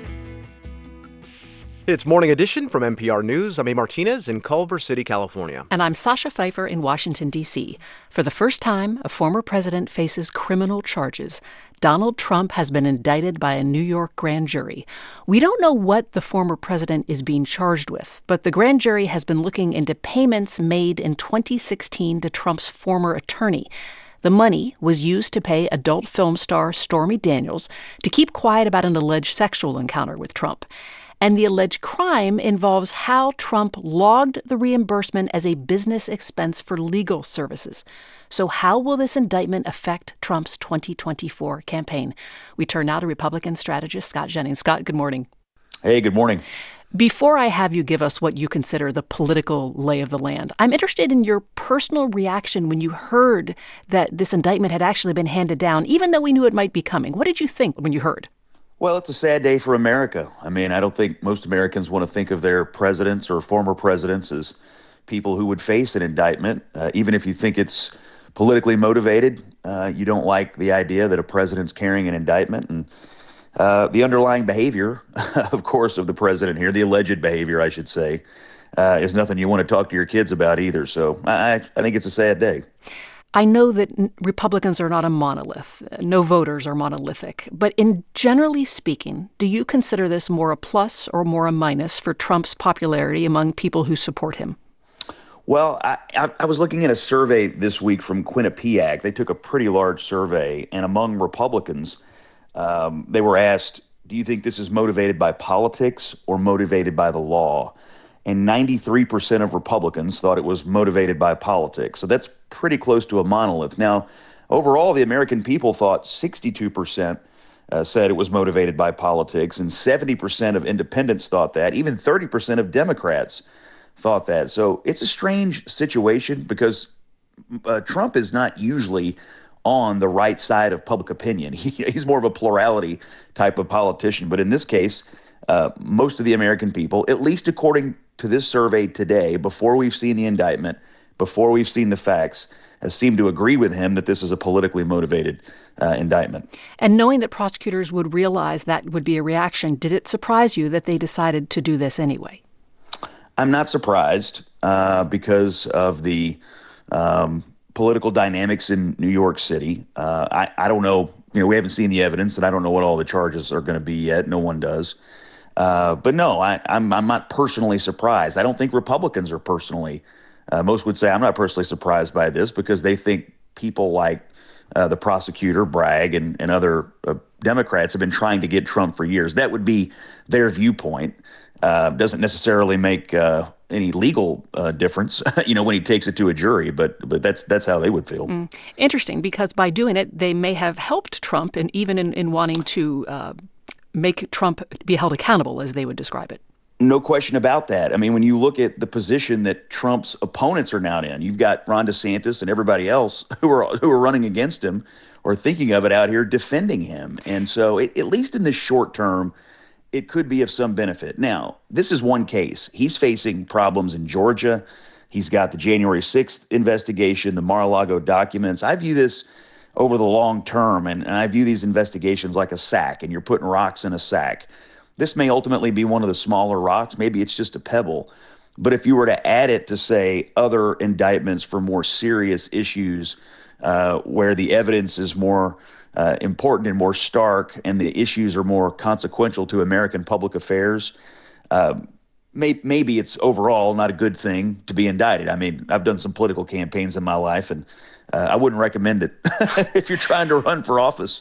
But in the grand scheme of things and all the issues he's facing, this one seems like the least consequential to me and frankly to most people. You mentioned his opponents, and I want to ask you about that because we've already heard from Mike Pence, the former vice president, of course. He told CNN the indictment is an outrage. Here's part of what he said. I really do believe that this decision today is a great disservice to the country. The idea that for the first time in American history, a former president would be indicted on a campaign finance issue, to me, it just smacks of political prosecution. And Scott, then another political rival for the GOP nomination, the Florida governor, Ron DeSantis, he also spoke out against the prosecutor bringing charges. They could have used this to their advantage. They could have used it to really condemn Trump. Why do you think these challengers have decided basically to speak in support of Trump?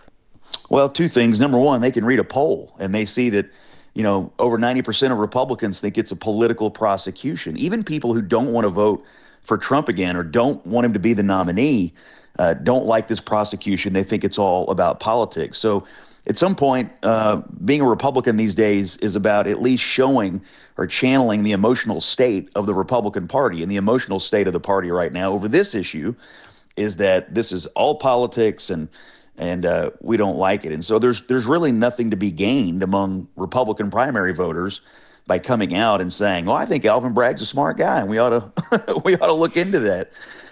So they don't really have a choice. They're in a bit of a box here. This does bring quite a bit of attention to Trump. He's a man who likes attention. He might find this beneficial. I'm wondering what kind of political advice you would give him if you were advising him as he's running now. Well, yeah, he's a ringmaster, and here's the first attempt that he'll have in this primary to paint this as like a elliptic, bright line. It's us versus them, and so if you're in his shoes, you're saying to Republicans like, look at what they're doing to me. They're not going to stop, and siding with any opponent of mine, whether they're Republican or Democrat, is akin to siding with the people who are weaponizing our justice system against the Republican Party. So I think in the short run, he's going to paint this as a pure us versus them, and you can't be on multiple sides. You can't have it any other way except you got to pick me or you got to pick the partisan Democrats. And I think that's where you'll see him go, at least in the short run, on this particular indictment. That's Republican strategist Scott Jennings. Thank you. Thank you.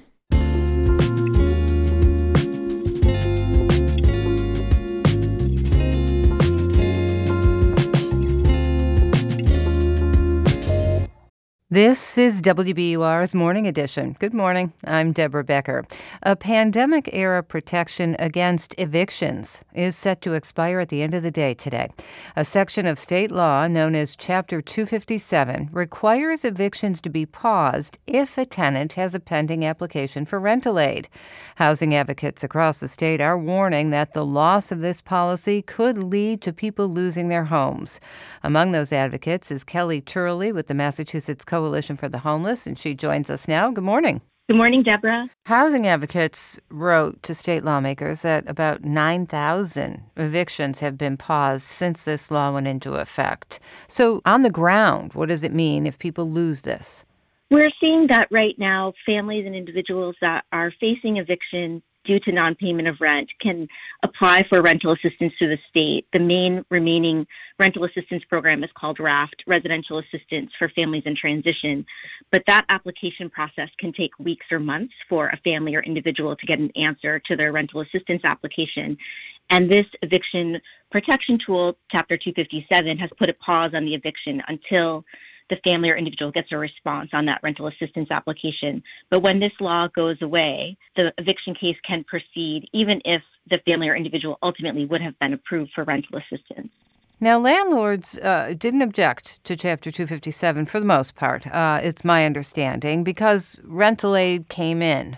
But that money's running out. And so now we're talking about landlords having to wait weeks or months to have the money to cover their rental unit and pay for it. How do you make sure the landlords get the resources they need, too?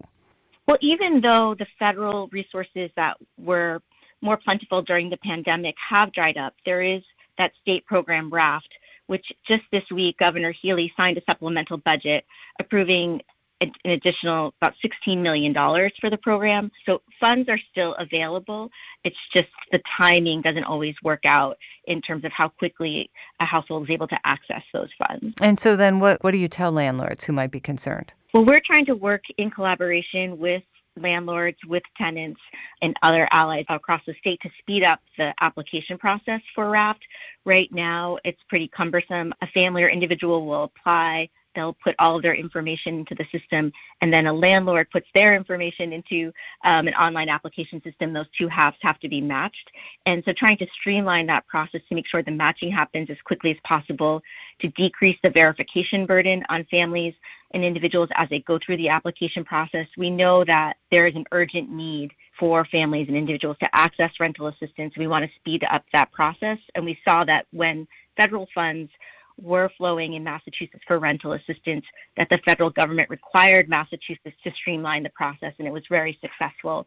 So we want to work with landlords to make sure that they are made whole with the rental assistance and that families and individuals can stay in place and have housing stability. You mentioned the governor's proposed budget and funding for the RAFT program, but the governor, as my understanding, has not tried to extend Chapter 257. Is that right?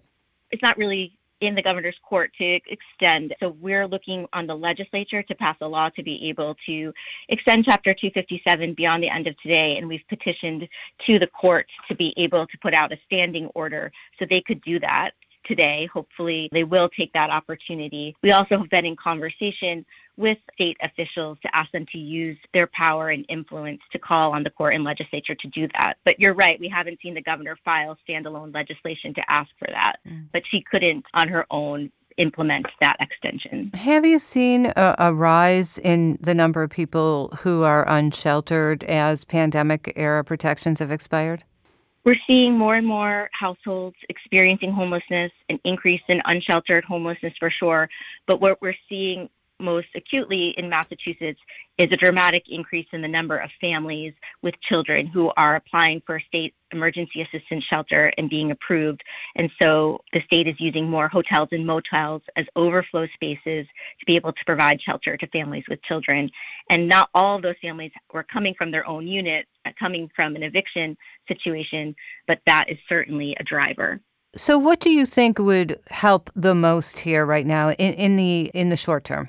We hope that the legislature or the courts does temporarily extend this policy while we can allow time for the legislature to act on a bill that would permanently establish these Chapter 257 eviction protections to allow people time to have their application for rental assistance processed so that landlords can be made whole and that households can stay in place. Okay, Kelly Turley with the Massachusetts Coalition for the Homeless. Thanks for speaking with WBUR's Morning Edition. Thank you, Deborah. We're funded by you, our listeners, and by Bass, Berry & Sims Healthcare Law Practice, advising academic medical centers and healthcare providers on complex legal matters nationwide. More at bassberry.com. I'm Lisa Mullins. WBUR is here to help us all think harder. When we tell you a story, we think about how it'll touch your mind and sometimes your heart.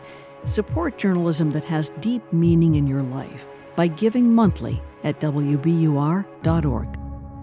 You can also call 1-800-909-9287, and you can make your pledge during this spring fundraiser here at WBUR. I'm Deborah Becker. I'm in the studio this morning with Anne-Marie Sievertson, and we are asking you to think for a moment about how the journalism on WBUR touches your head sometimes, your heart sometimes, and how we really give you a comprehensive picture of what's going on in the world, in your neighborhood, and how you need that information and how you act on that information and how you want to keep it strong by making your pledge during fund drives just like this one. And here's a little nudge to hopefully get you to contribute today, because today is the deadline.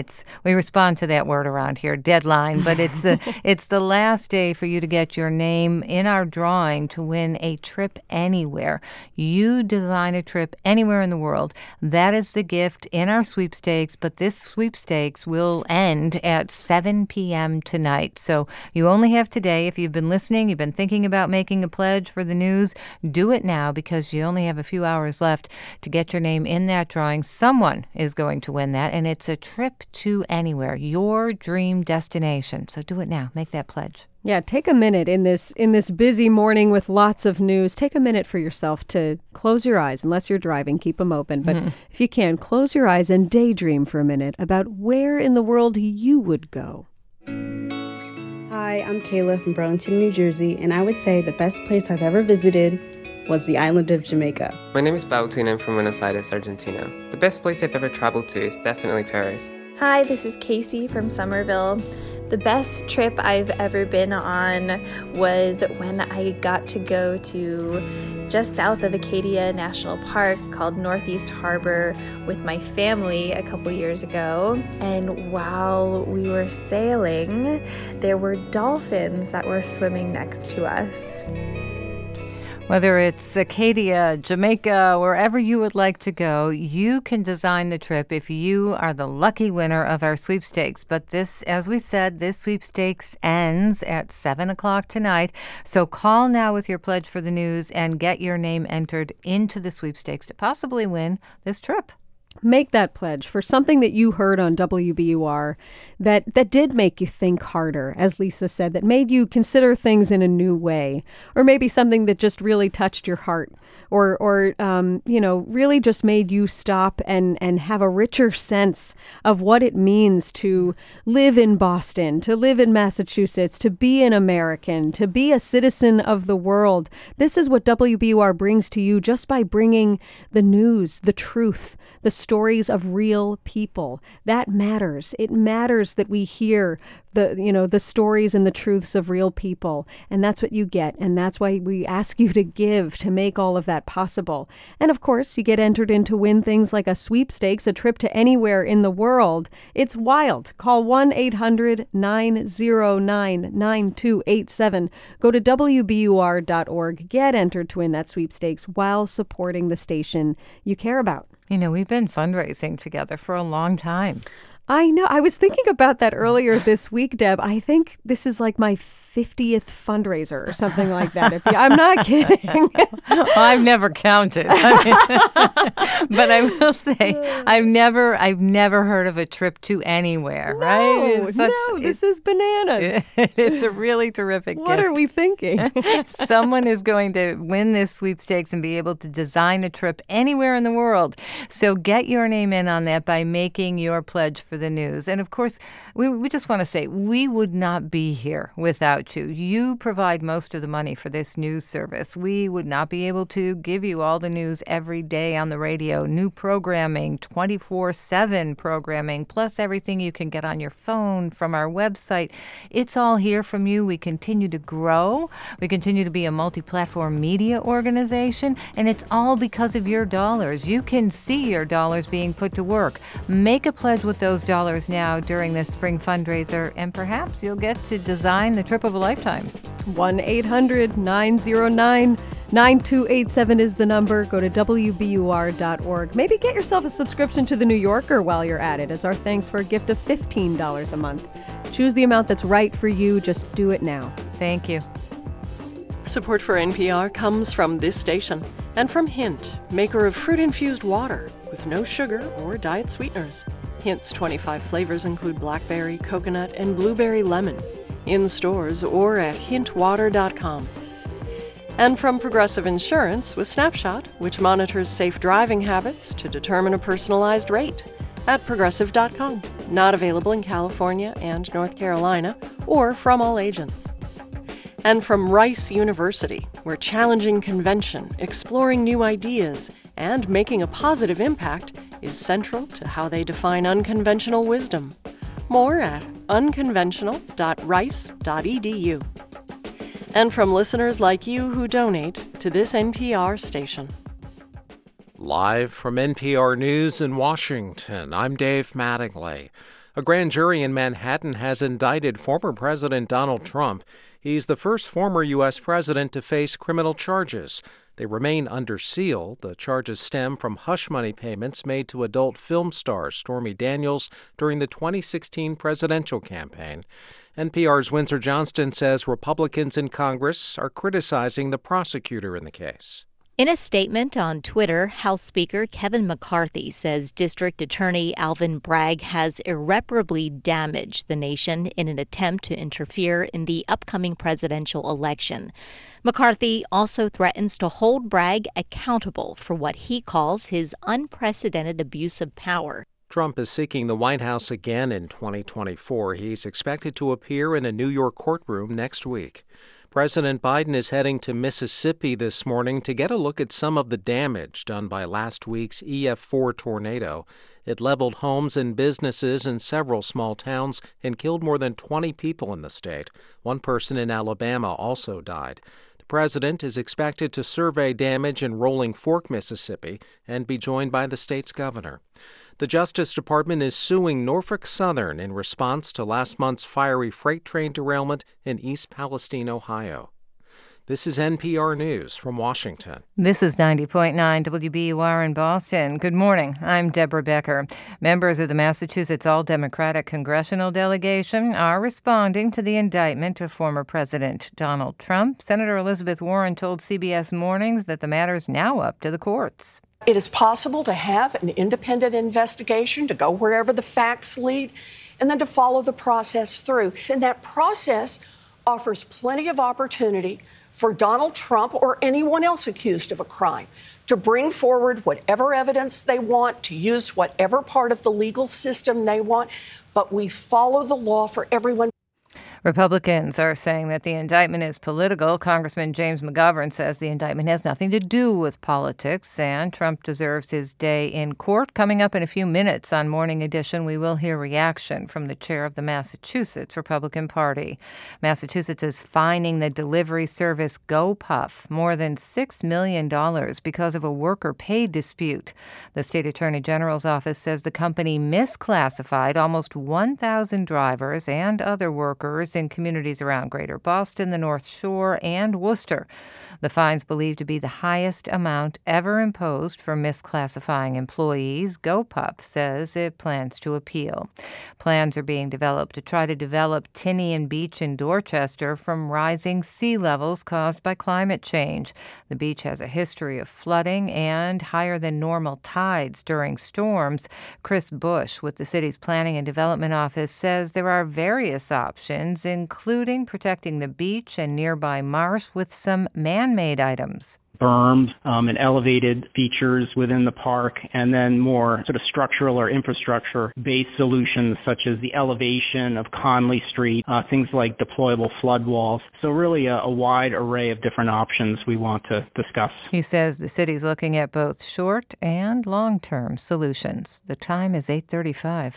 We're funded by you, our listeners, and by Plymouth Rock Assurance, auto and home insurance that strives to treat you with kindness and humanity, because they believe there's never been a better time for nice. PlymouthRock.com. In sports, the Bruins beat the Columbus Blue Jackets in overtime last night. The final at the Garden was 2-1. The Bees will visit the Pittsburgh Penguins tomorrow. Celtics routed the Bucks 140-99 in Milwaukee. The Seas will host the Utah Jazz tonight. And the Red Sox lost their opening day game to the Baltimore Orioles. The final score was 10-9. WBUR's Anthony Brooks was there. After finishing in last place last season, the Sox are hoping for better results in 2023. Governor Maura Healey, who joined fans yesterday at Fenway Park, said opening day is a time of hope and new beginnings. I always believe in the Red Sox. Always looking forward to the season, and it's just great to see the energy and the electricity. But the energy didn't favor the Sox yesterday. Starter Corey Kluber didn't last through the fourth inning. Down 10-4, the Sox made it interesting late in the game, scoring 3 runs in the 8th and 2 more in the 9th, before Adam Duvall struck out to end the game with a tying run on second. For 90.9 WBUR, I'm Anthony Brooks. In our weather forecast, increasing clouds today, maybe some showers this afternoon. Highs will get up around 50 today. Tonight, rain with lows in the 30s. Tomorrow, scattered showers, but it should be dry by the end of the afternoon tomorrow. Highs in the 60s. For Sunday, sunshine with temperatures in the 40s. It's 35 degrees in Boston. Support for NPR comes from this station. And from iDrive with Remote PC, providing remote access to PCs, Macs, and servers from anywhere. Designed to assist those working from home. More at remotepc.com. And from Bank of America, offering access to resources and digital tools designed to help local to global companies make moves for their businesses. Learn more at bankofamerica.com/bankingforbusiness. And from listeners like you who donate to this NPR station. This is WBUR's Morning Edition. Good morning. I'm Deborah Becker. Donald Trump will become the nation's first former president to be criminally indicted. It's part of a case tied to his role in paying hush money to an adult film star. The specific charges remain under seal. The Manhattan District Attorney's Office says it is working with Trump's lawyer to coordinate an arraignment, which is expected next week. Joining us now is Amy Carnevale, who chairs the Massachusetts State Republican Party. Good morning. Good morning. Thanks for having me. So what's your reaction to this news? So I think Republicans in general are very concerned that this case was prosecuted in the first place based on, who Donald Trump is and the fact that he's running for president. I think, short of the fact that he's running, you would not see these charges, be continued by the DA. You think they just would have dropped the case? I don't think the case would have come to this level in the first place. I mean, the original charge was a misdemeanor for which the statute of limitations had expired. So I think the DA was really using the legal process to concoct charges, for which he could find a potential violation and pursue those charges. So it seems to me that it's politically motivated, and that's a real concern. We've been hearing some heated rhetoric from the former president and his supporters. Are you worried about potential violence? We're hearing about security being increased in New York. Are you concerned about that?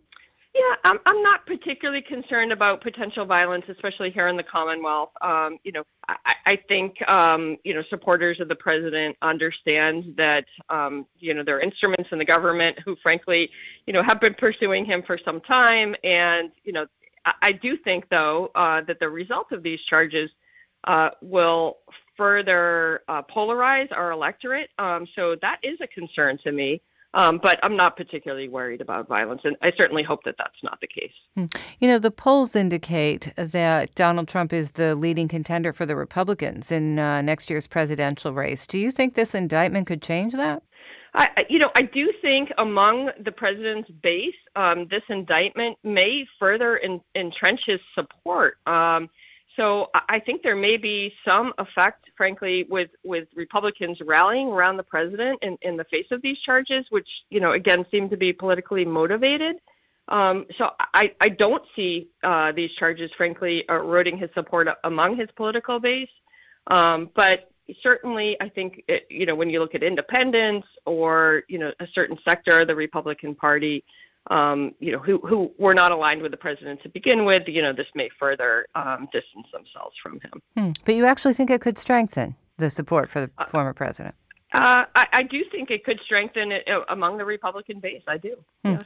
What about in Massachusetts? What about Massachusetts Republicans? Yeah, I think a similar situation. Again, he has a base of support here in Massachusetts, and I think that base of support you'll see will rally, aside him, because of the view that this has been prosecuted on a political basis. So I think you'll see that happen.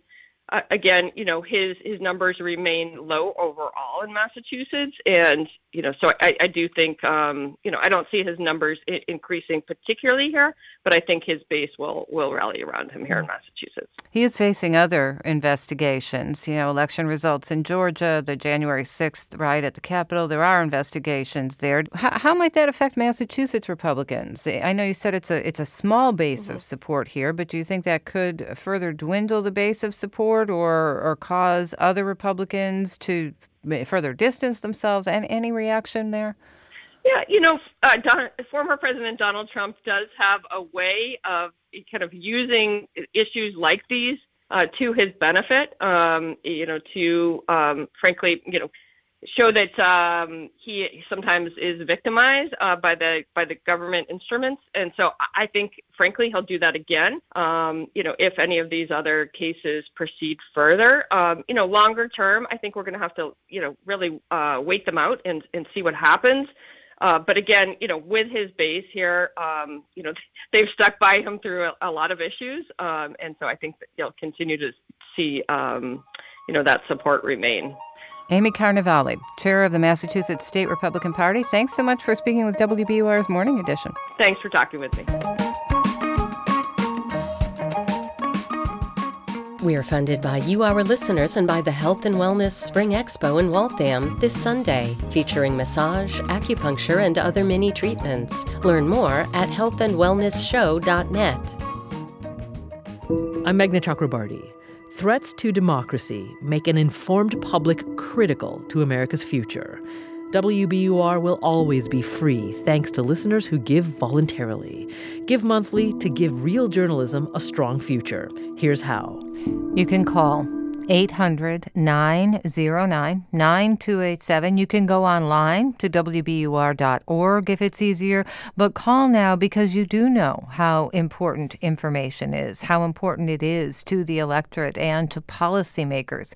And we're asking you to recognize that importance and help us have the financial resources to continue to bring you truthful, vetted, fair information about your world to you every single day. If you value the journalism here, then please make a pledge to support it because listeners give us most of the money we need to do our journalism. Again, the number is 800-909-9287. The website's WBUR.org. I'm Deborah Becker. With me in the studio this morning, Amory Sievertson. Good morning. Good morning, Deb. And WBUR, I think a lot of people would describe it as a real treasure in their life. It's a treasure to have this kind of journalism and the reporters that we have here and the experience that those reporters bring. And, we've mentioned this, but people like Sylvia Poggioli, who, spent 41 years with NPR. Margaret Lowe, our CEO, worked with her for many years at NPR, and she and Rupa Shenoy were reflecting on Sylvia's career lately. Sylvia has been on NPR's air for 41 years. She's NPR's longest-serving foreign correspondent. Her name is practically synonymous with Rome, and she's covered 3 popes. She's also taken us around the world to Prague's Velvet Revolution, the Balkans, Myanmar, Iraq. I have such vivid memories of the days 40 years ago editing her pieces in the middle of the night on Morning Edition when I was an overnight production assistant. And it was through her reporting that I really began to understand the world and the full power of journalism. And I can't tell you how many times and how many people have asked me if I know Sylvia Poggioli. And when they ask, they always try to say her name just like she does, which is close to impossible. I actually brought a quick clip of Sylvia sucking out from Rome in one of her latest stories. Here it is. Sylvia Poggioli, NPR News, Rome. Sylvia Poggioli, NPR News, Rome. I definitely can't say it like she does, but I've always been so proud to say that I do indeed know Sylvia, who, by the way, grew up here. Sylvia represents the very best of what NPR and WBUR stand for, and she always will. So if having someone like Sylvia Poggioli in your life for the past 5, 10, 15, or 40 years has mattered to you, please support WBUR and NPR with your donation. That's WBUR CEO Margaret Lowe talking about Sylvia Poggioli, who's hanging up the microphone after more than 4 decades. And if you value the type of thoughtful journalism from experienced journalists, then we're asking you to make a pledge today during this spring fundraiser and give us your support because really it's your dollars. It's dollars from listeners just like you that help fund the entire news operation here at WBUR and at NPR. So do what you can. We're not asking you to give us thousands. If you can, that's great. But whatever you can do,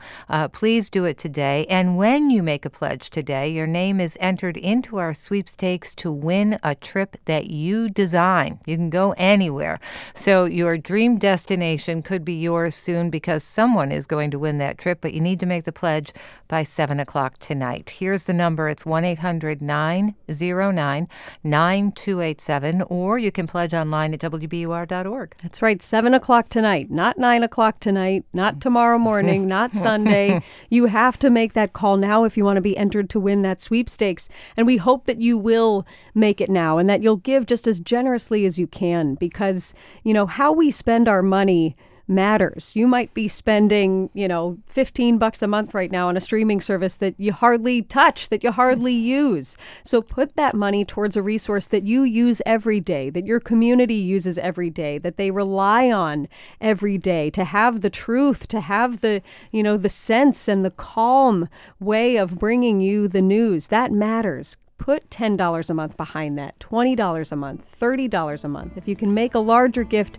do that and do it right now so that you do not miss out on that chance to get entered to win a trip to anywhere that you want to go in the world. 1-800-909-9287 or WBUR.org. As Meghna said at the beginning, we will always be free. We are free. We know some of you can't give right now, and that's okay. But if you can, we're asking you to do your part and do it during this spring fundraiser so we'll know where we stand financially and how best to budget our resources to cover the news for you in the year ahead. Again, the number 800-909 9287. Thank you. We're funded by you, our listeners, and by Boston Ballet's Our Journey with La Mer, a world premiere about ocean preservation by choreographer Nanine Linning, April 6th to 16th. BostonBallet.org. It's Morning Edition from NPR News. I'm A. Martinez. And I'm Sasha Pfeiffer. The price tag for two big bank failures this month is expected to top $22 billion. The Biden administration says small community banks should not be stuck with that bill. That's one of several recommendations the White House is making to bank regulators.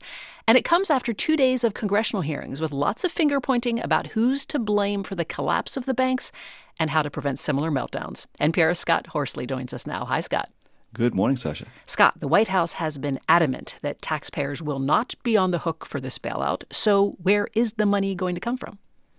It's going to come from other banks, and as you say, it's a lot of money. Remember, the government decided to backstop all the customers at Silicon Valley Bank, and the vast majority of those deposits were over the $250,000 limit that's typically covered by deposit insurance.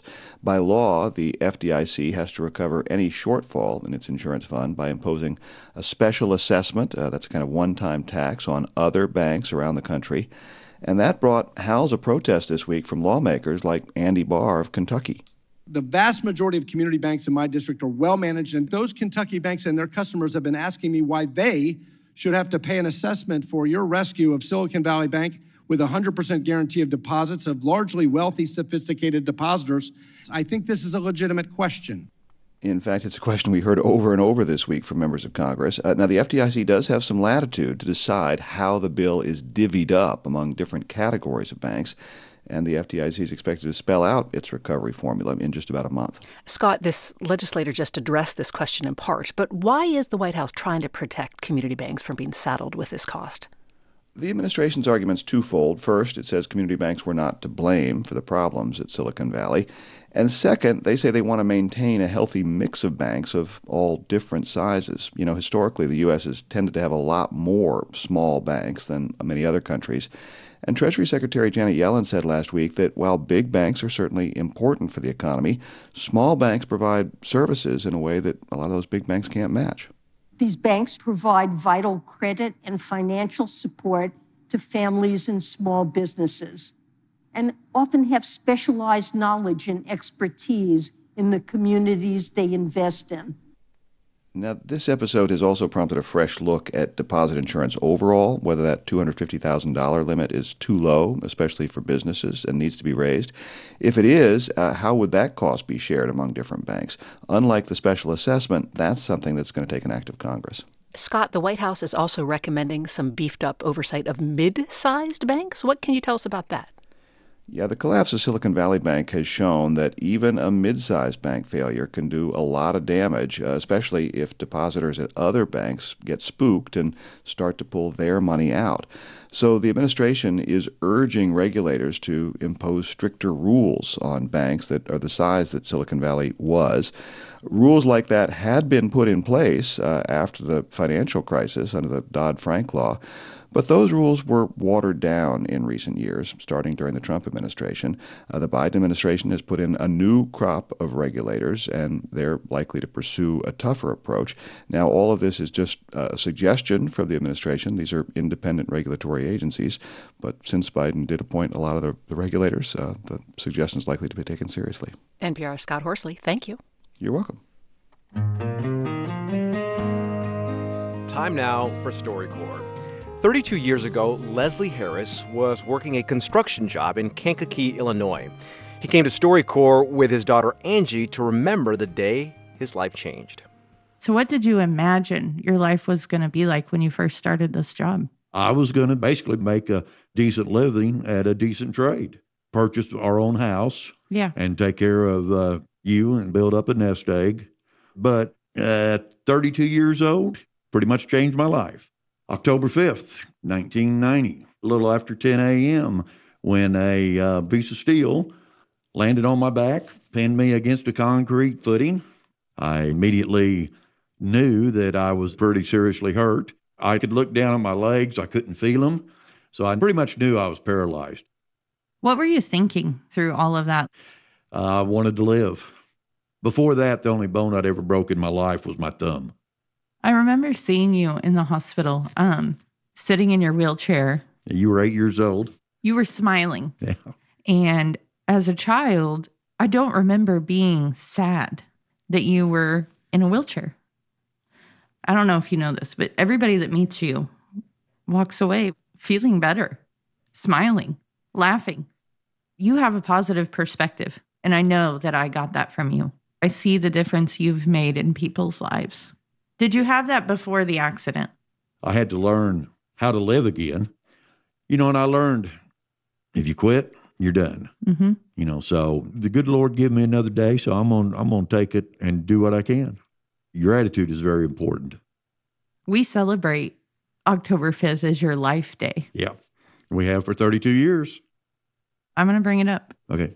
You had $7 million. That was the verdict. And today, it's not there. No, I did some good with it. I mean, that's what I watched you do. I watched you help people. Yeah. I've had several people tell me I'm an inspiration to them. And I said, well, I'm just living my life and getting up every day, Have you ever felt like not getting up? No. From tragedy to triumph, life rolls on.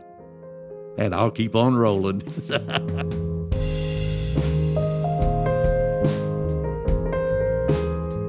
That was Leslie Harris and Angie Presley for StoryCorps in Illinois. Their conversation will be archived at the Library of Congress.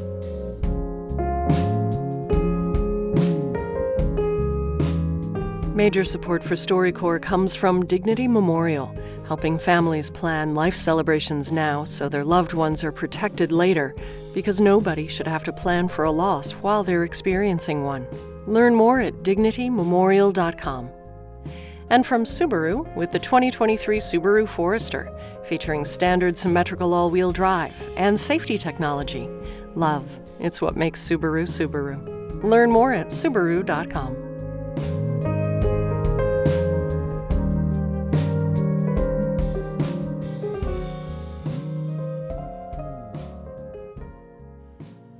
This is NPR News. We're funded by you, our listeners, and by Certa Pro Painters, professional exterior and interior painting for your home or business.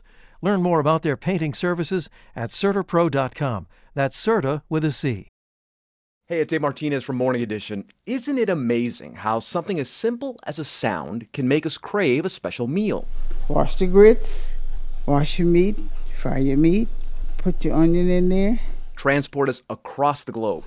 We start in the coastal city of Zarzis in the southeast, where a fisherman-turned-cafe owner serves small cups of black coffee. Or introduce us to new traditions. Grab a maraca, a drum, a tin can, whatever you can use to make noise, you better make it. That's the power of the NPR network, bringing you stories that stay with you beyond the news of the day. This station is an integral part of the network, and so are you. To support journalism that informs and inspires, please take a moment to donate today. Here's how to do it, and thanks.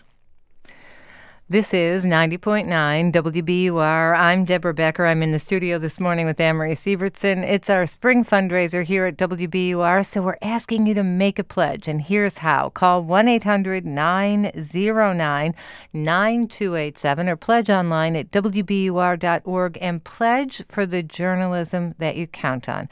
That's what we're asking you to do today because we rely on you to help us have the financial resources we need to give you the independent, quality journalism that you expect. Again, the phone number, 800-909-9287. Deb, I feel a little guilty saying this because it's a beautiful morning in Boston. Spring is here, baseball is back, and yet, you know what? I'm dreaming of faraway lands. I'm dreaming of Italy. I'm dreaming of, you were just talking about London. I'm dreaming of a grand trip. And one lucky listener out there is going to win such a trip because we have an incredible sweepstakes offer on the table right now. When you make your gift to WBUR today only before 7 o'clock today, as in do it right now today, you will be entered to win a trip to anywhere in the world. You get to design your dream vacation, and that's as our thanks for being here for us right now. Be here for us, and we will send you somewhere. My name's Terry. I'm from Worcester. The number one place on my bucket list is Lebanon, because my grandparents came from there. I'm Debbie from Needham, and I've always wanted to visit Alaska in order to see the natural beauty of Denali National Park. My name is Caroline from Cambridge, and the number one place on my bucket list is Egypt. And I've always wanted to go because of the pyramids, ruins, and the incredible history and culture that there is to see there. So whether it's Egypt, Alaska, Lebanon, wherever you'd like to go, you may be able to go if you are the winner of our sweepstakes. But you need to enter that sweepstakes by 7 o'clock tonight. And the way you enter is by making a pledge to WBUR during this spring fundraiser. Pledge and support the news. Do whatever you can. It could be $5 a month. It could be $5,000 a month. Whatever you can do to support the journalism that you count on, we're asking you to do during this fundraiser, because this is how we get the resources to bring you that journalism. So please do your part and make your pledge today, and make sure you get in on this sweepstakes before it's over. That's right. 1-800-909-9287 is the number to call. You can go to WBUR.org. And when you give to WBUR, you really become a hero for the community of people that relies on this radio station. We only exist because other listeners have pitched in. And so if you have yet to do that yourself, if you have yet to support the radio station that supports you, that informs you, that enlightens you, give back right now. The beauty of this is you decide the amount that's right for you. Maybe it's $10 a month. Please make that call. Maybe you can give a little bit more. Maybe you can do $30 a month. Maybe you can make a larger gift of $1,000 or $2,000. Whatever you can do for WBUR, be there for us right now, and you will get entered into that sweepstakes only if you make that call today. 1-800-909-9287, WBUR.org. And if you can do $15 a month, if you call right now and make a $15 a month contribution for the news, we'll send you a little thank you gift. It's a 1-year subscription to The New Yorker for your $15 a month contribution. Here's the number again, 1-800-909-9287. Thank you. WBUR supporters include Tanglewood and the Boston Symphony Orchestra. A trip to Tanglewood this summer opens a world of possibilities. Tickets on sale at bso.org/Tanglewood. I'm Morning Edition executive producer Dan Guzman. This is 90.9 WBUR FM Boston, 92.7 WBUA Tisbury, and 89.1 WBUH Brewster. Listen anytime with our app or at WBUR.org. WBUR, Boston's NPR news station.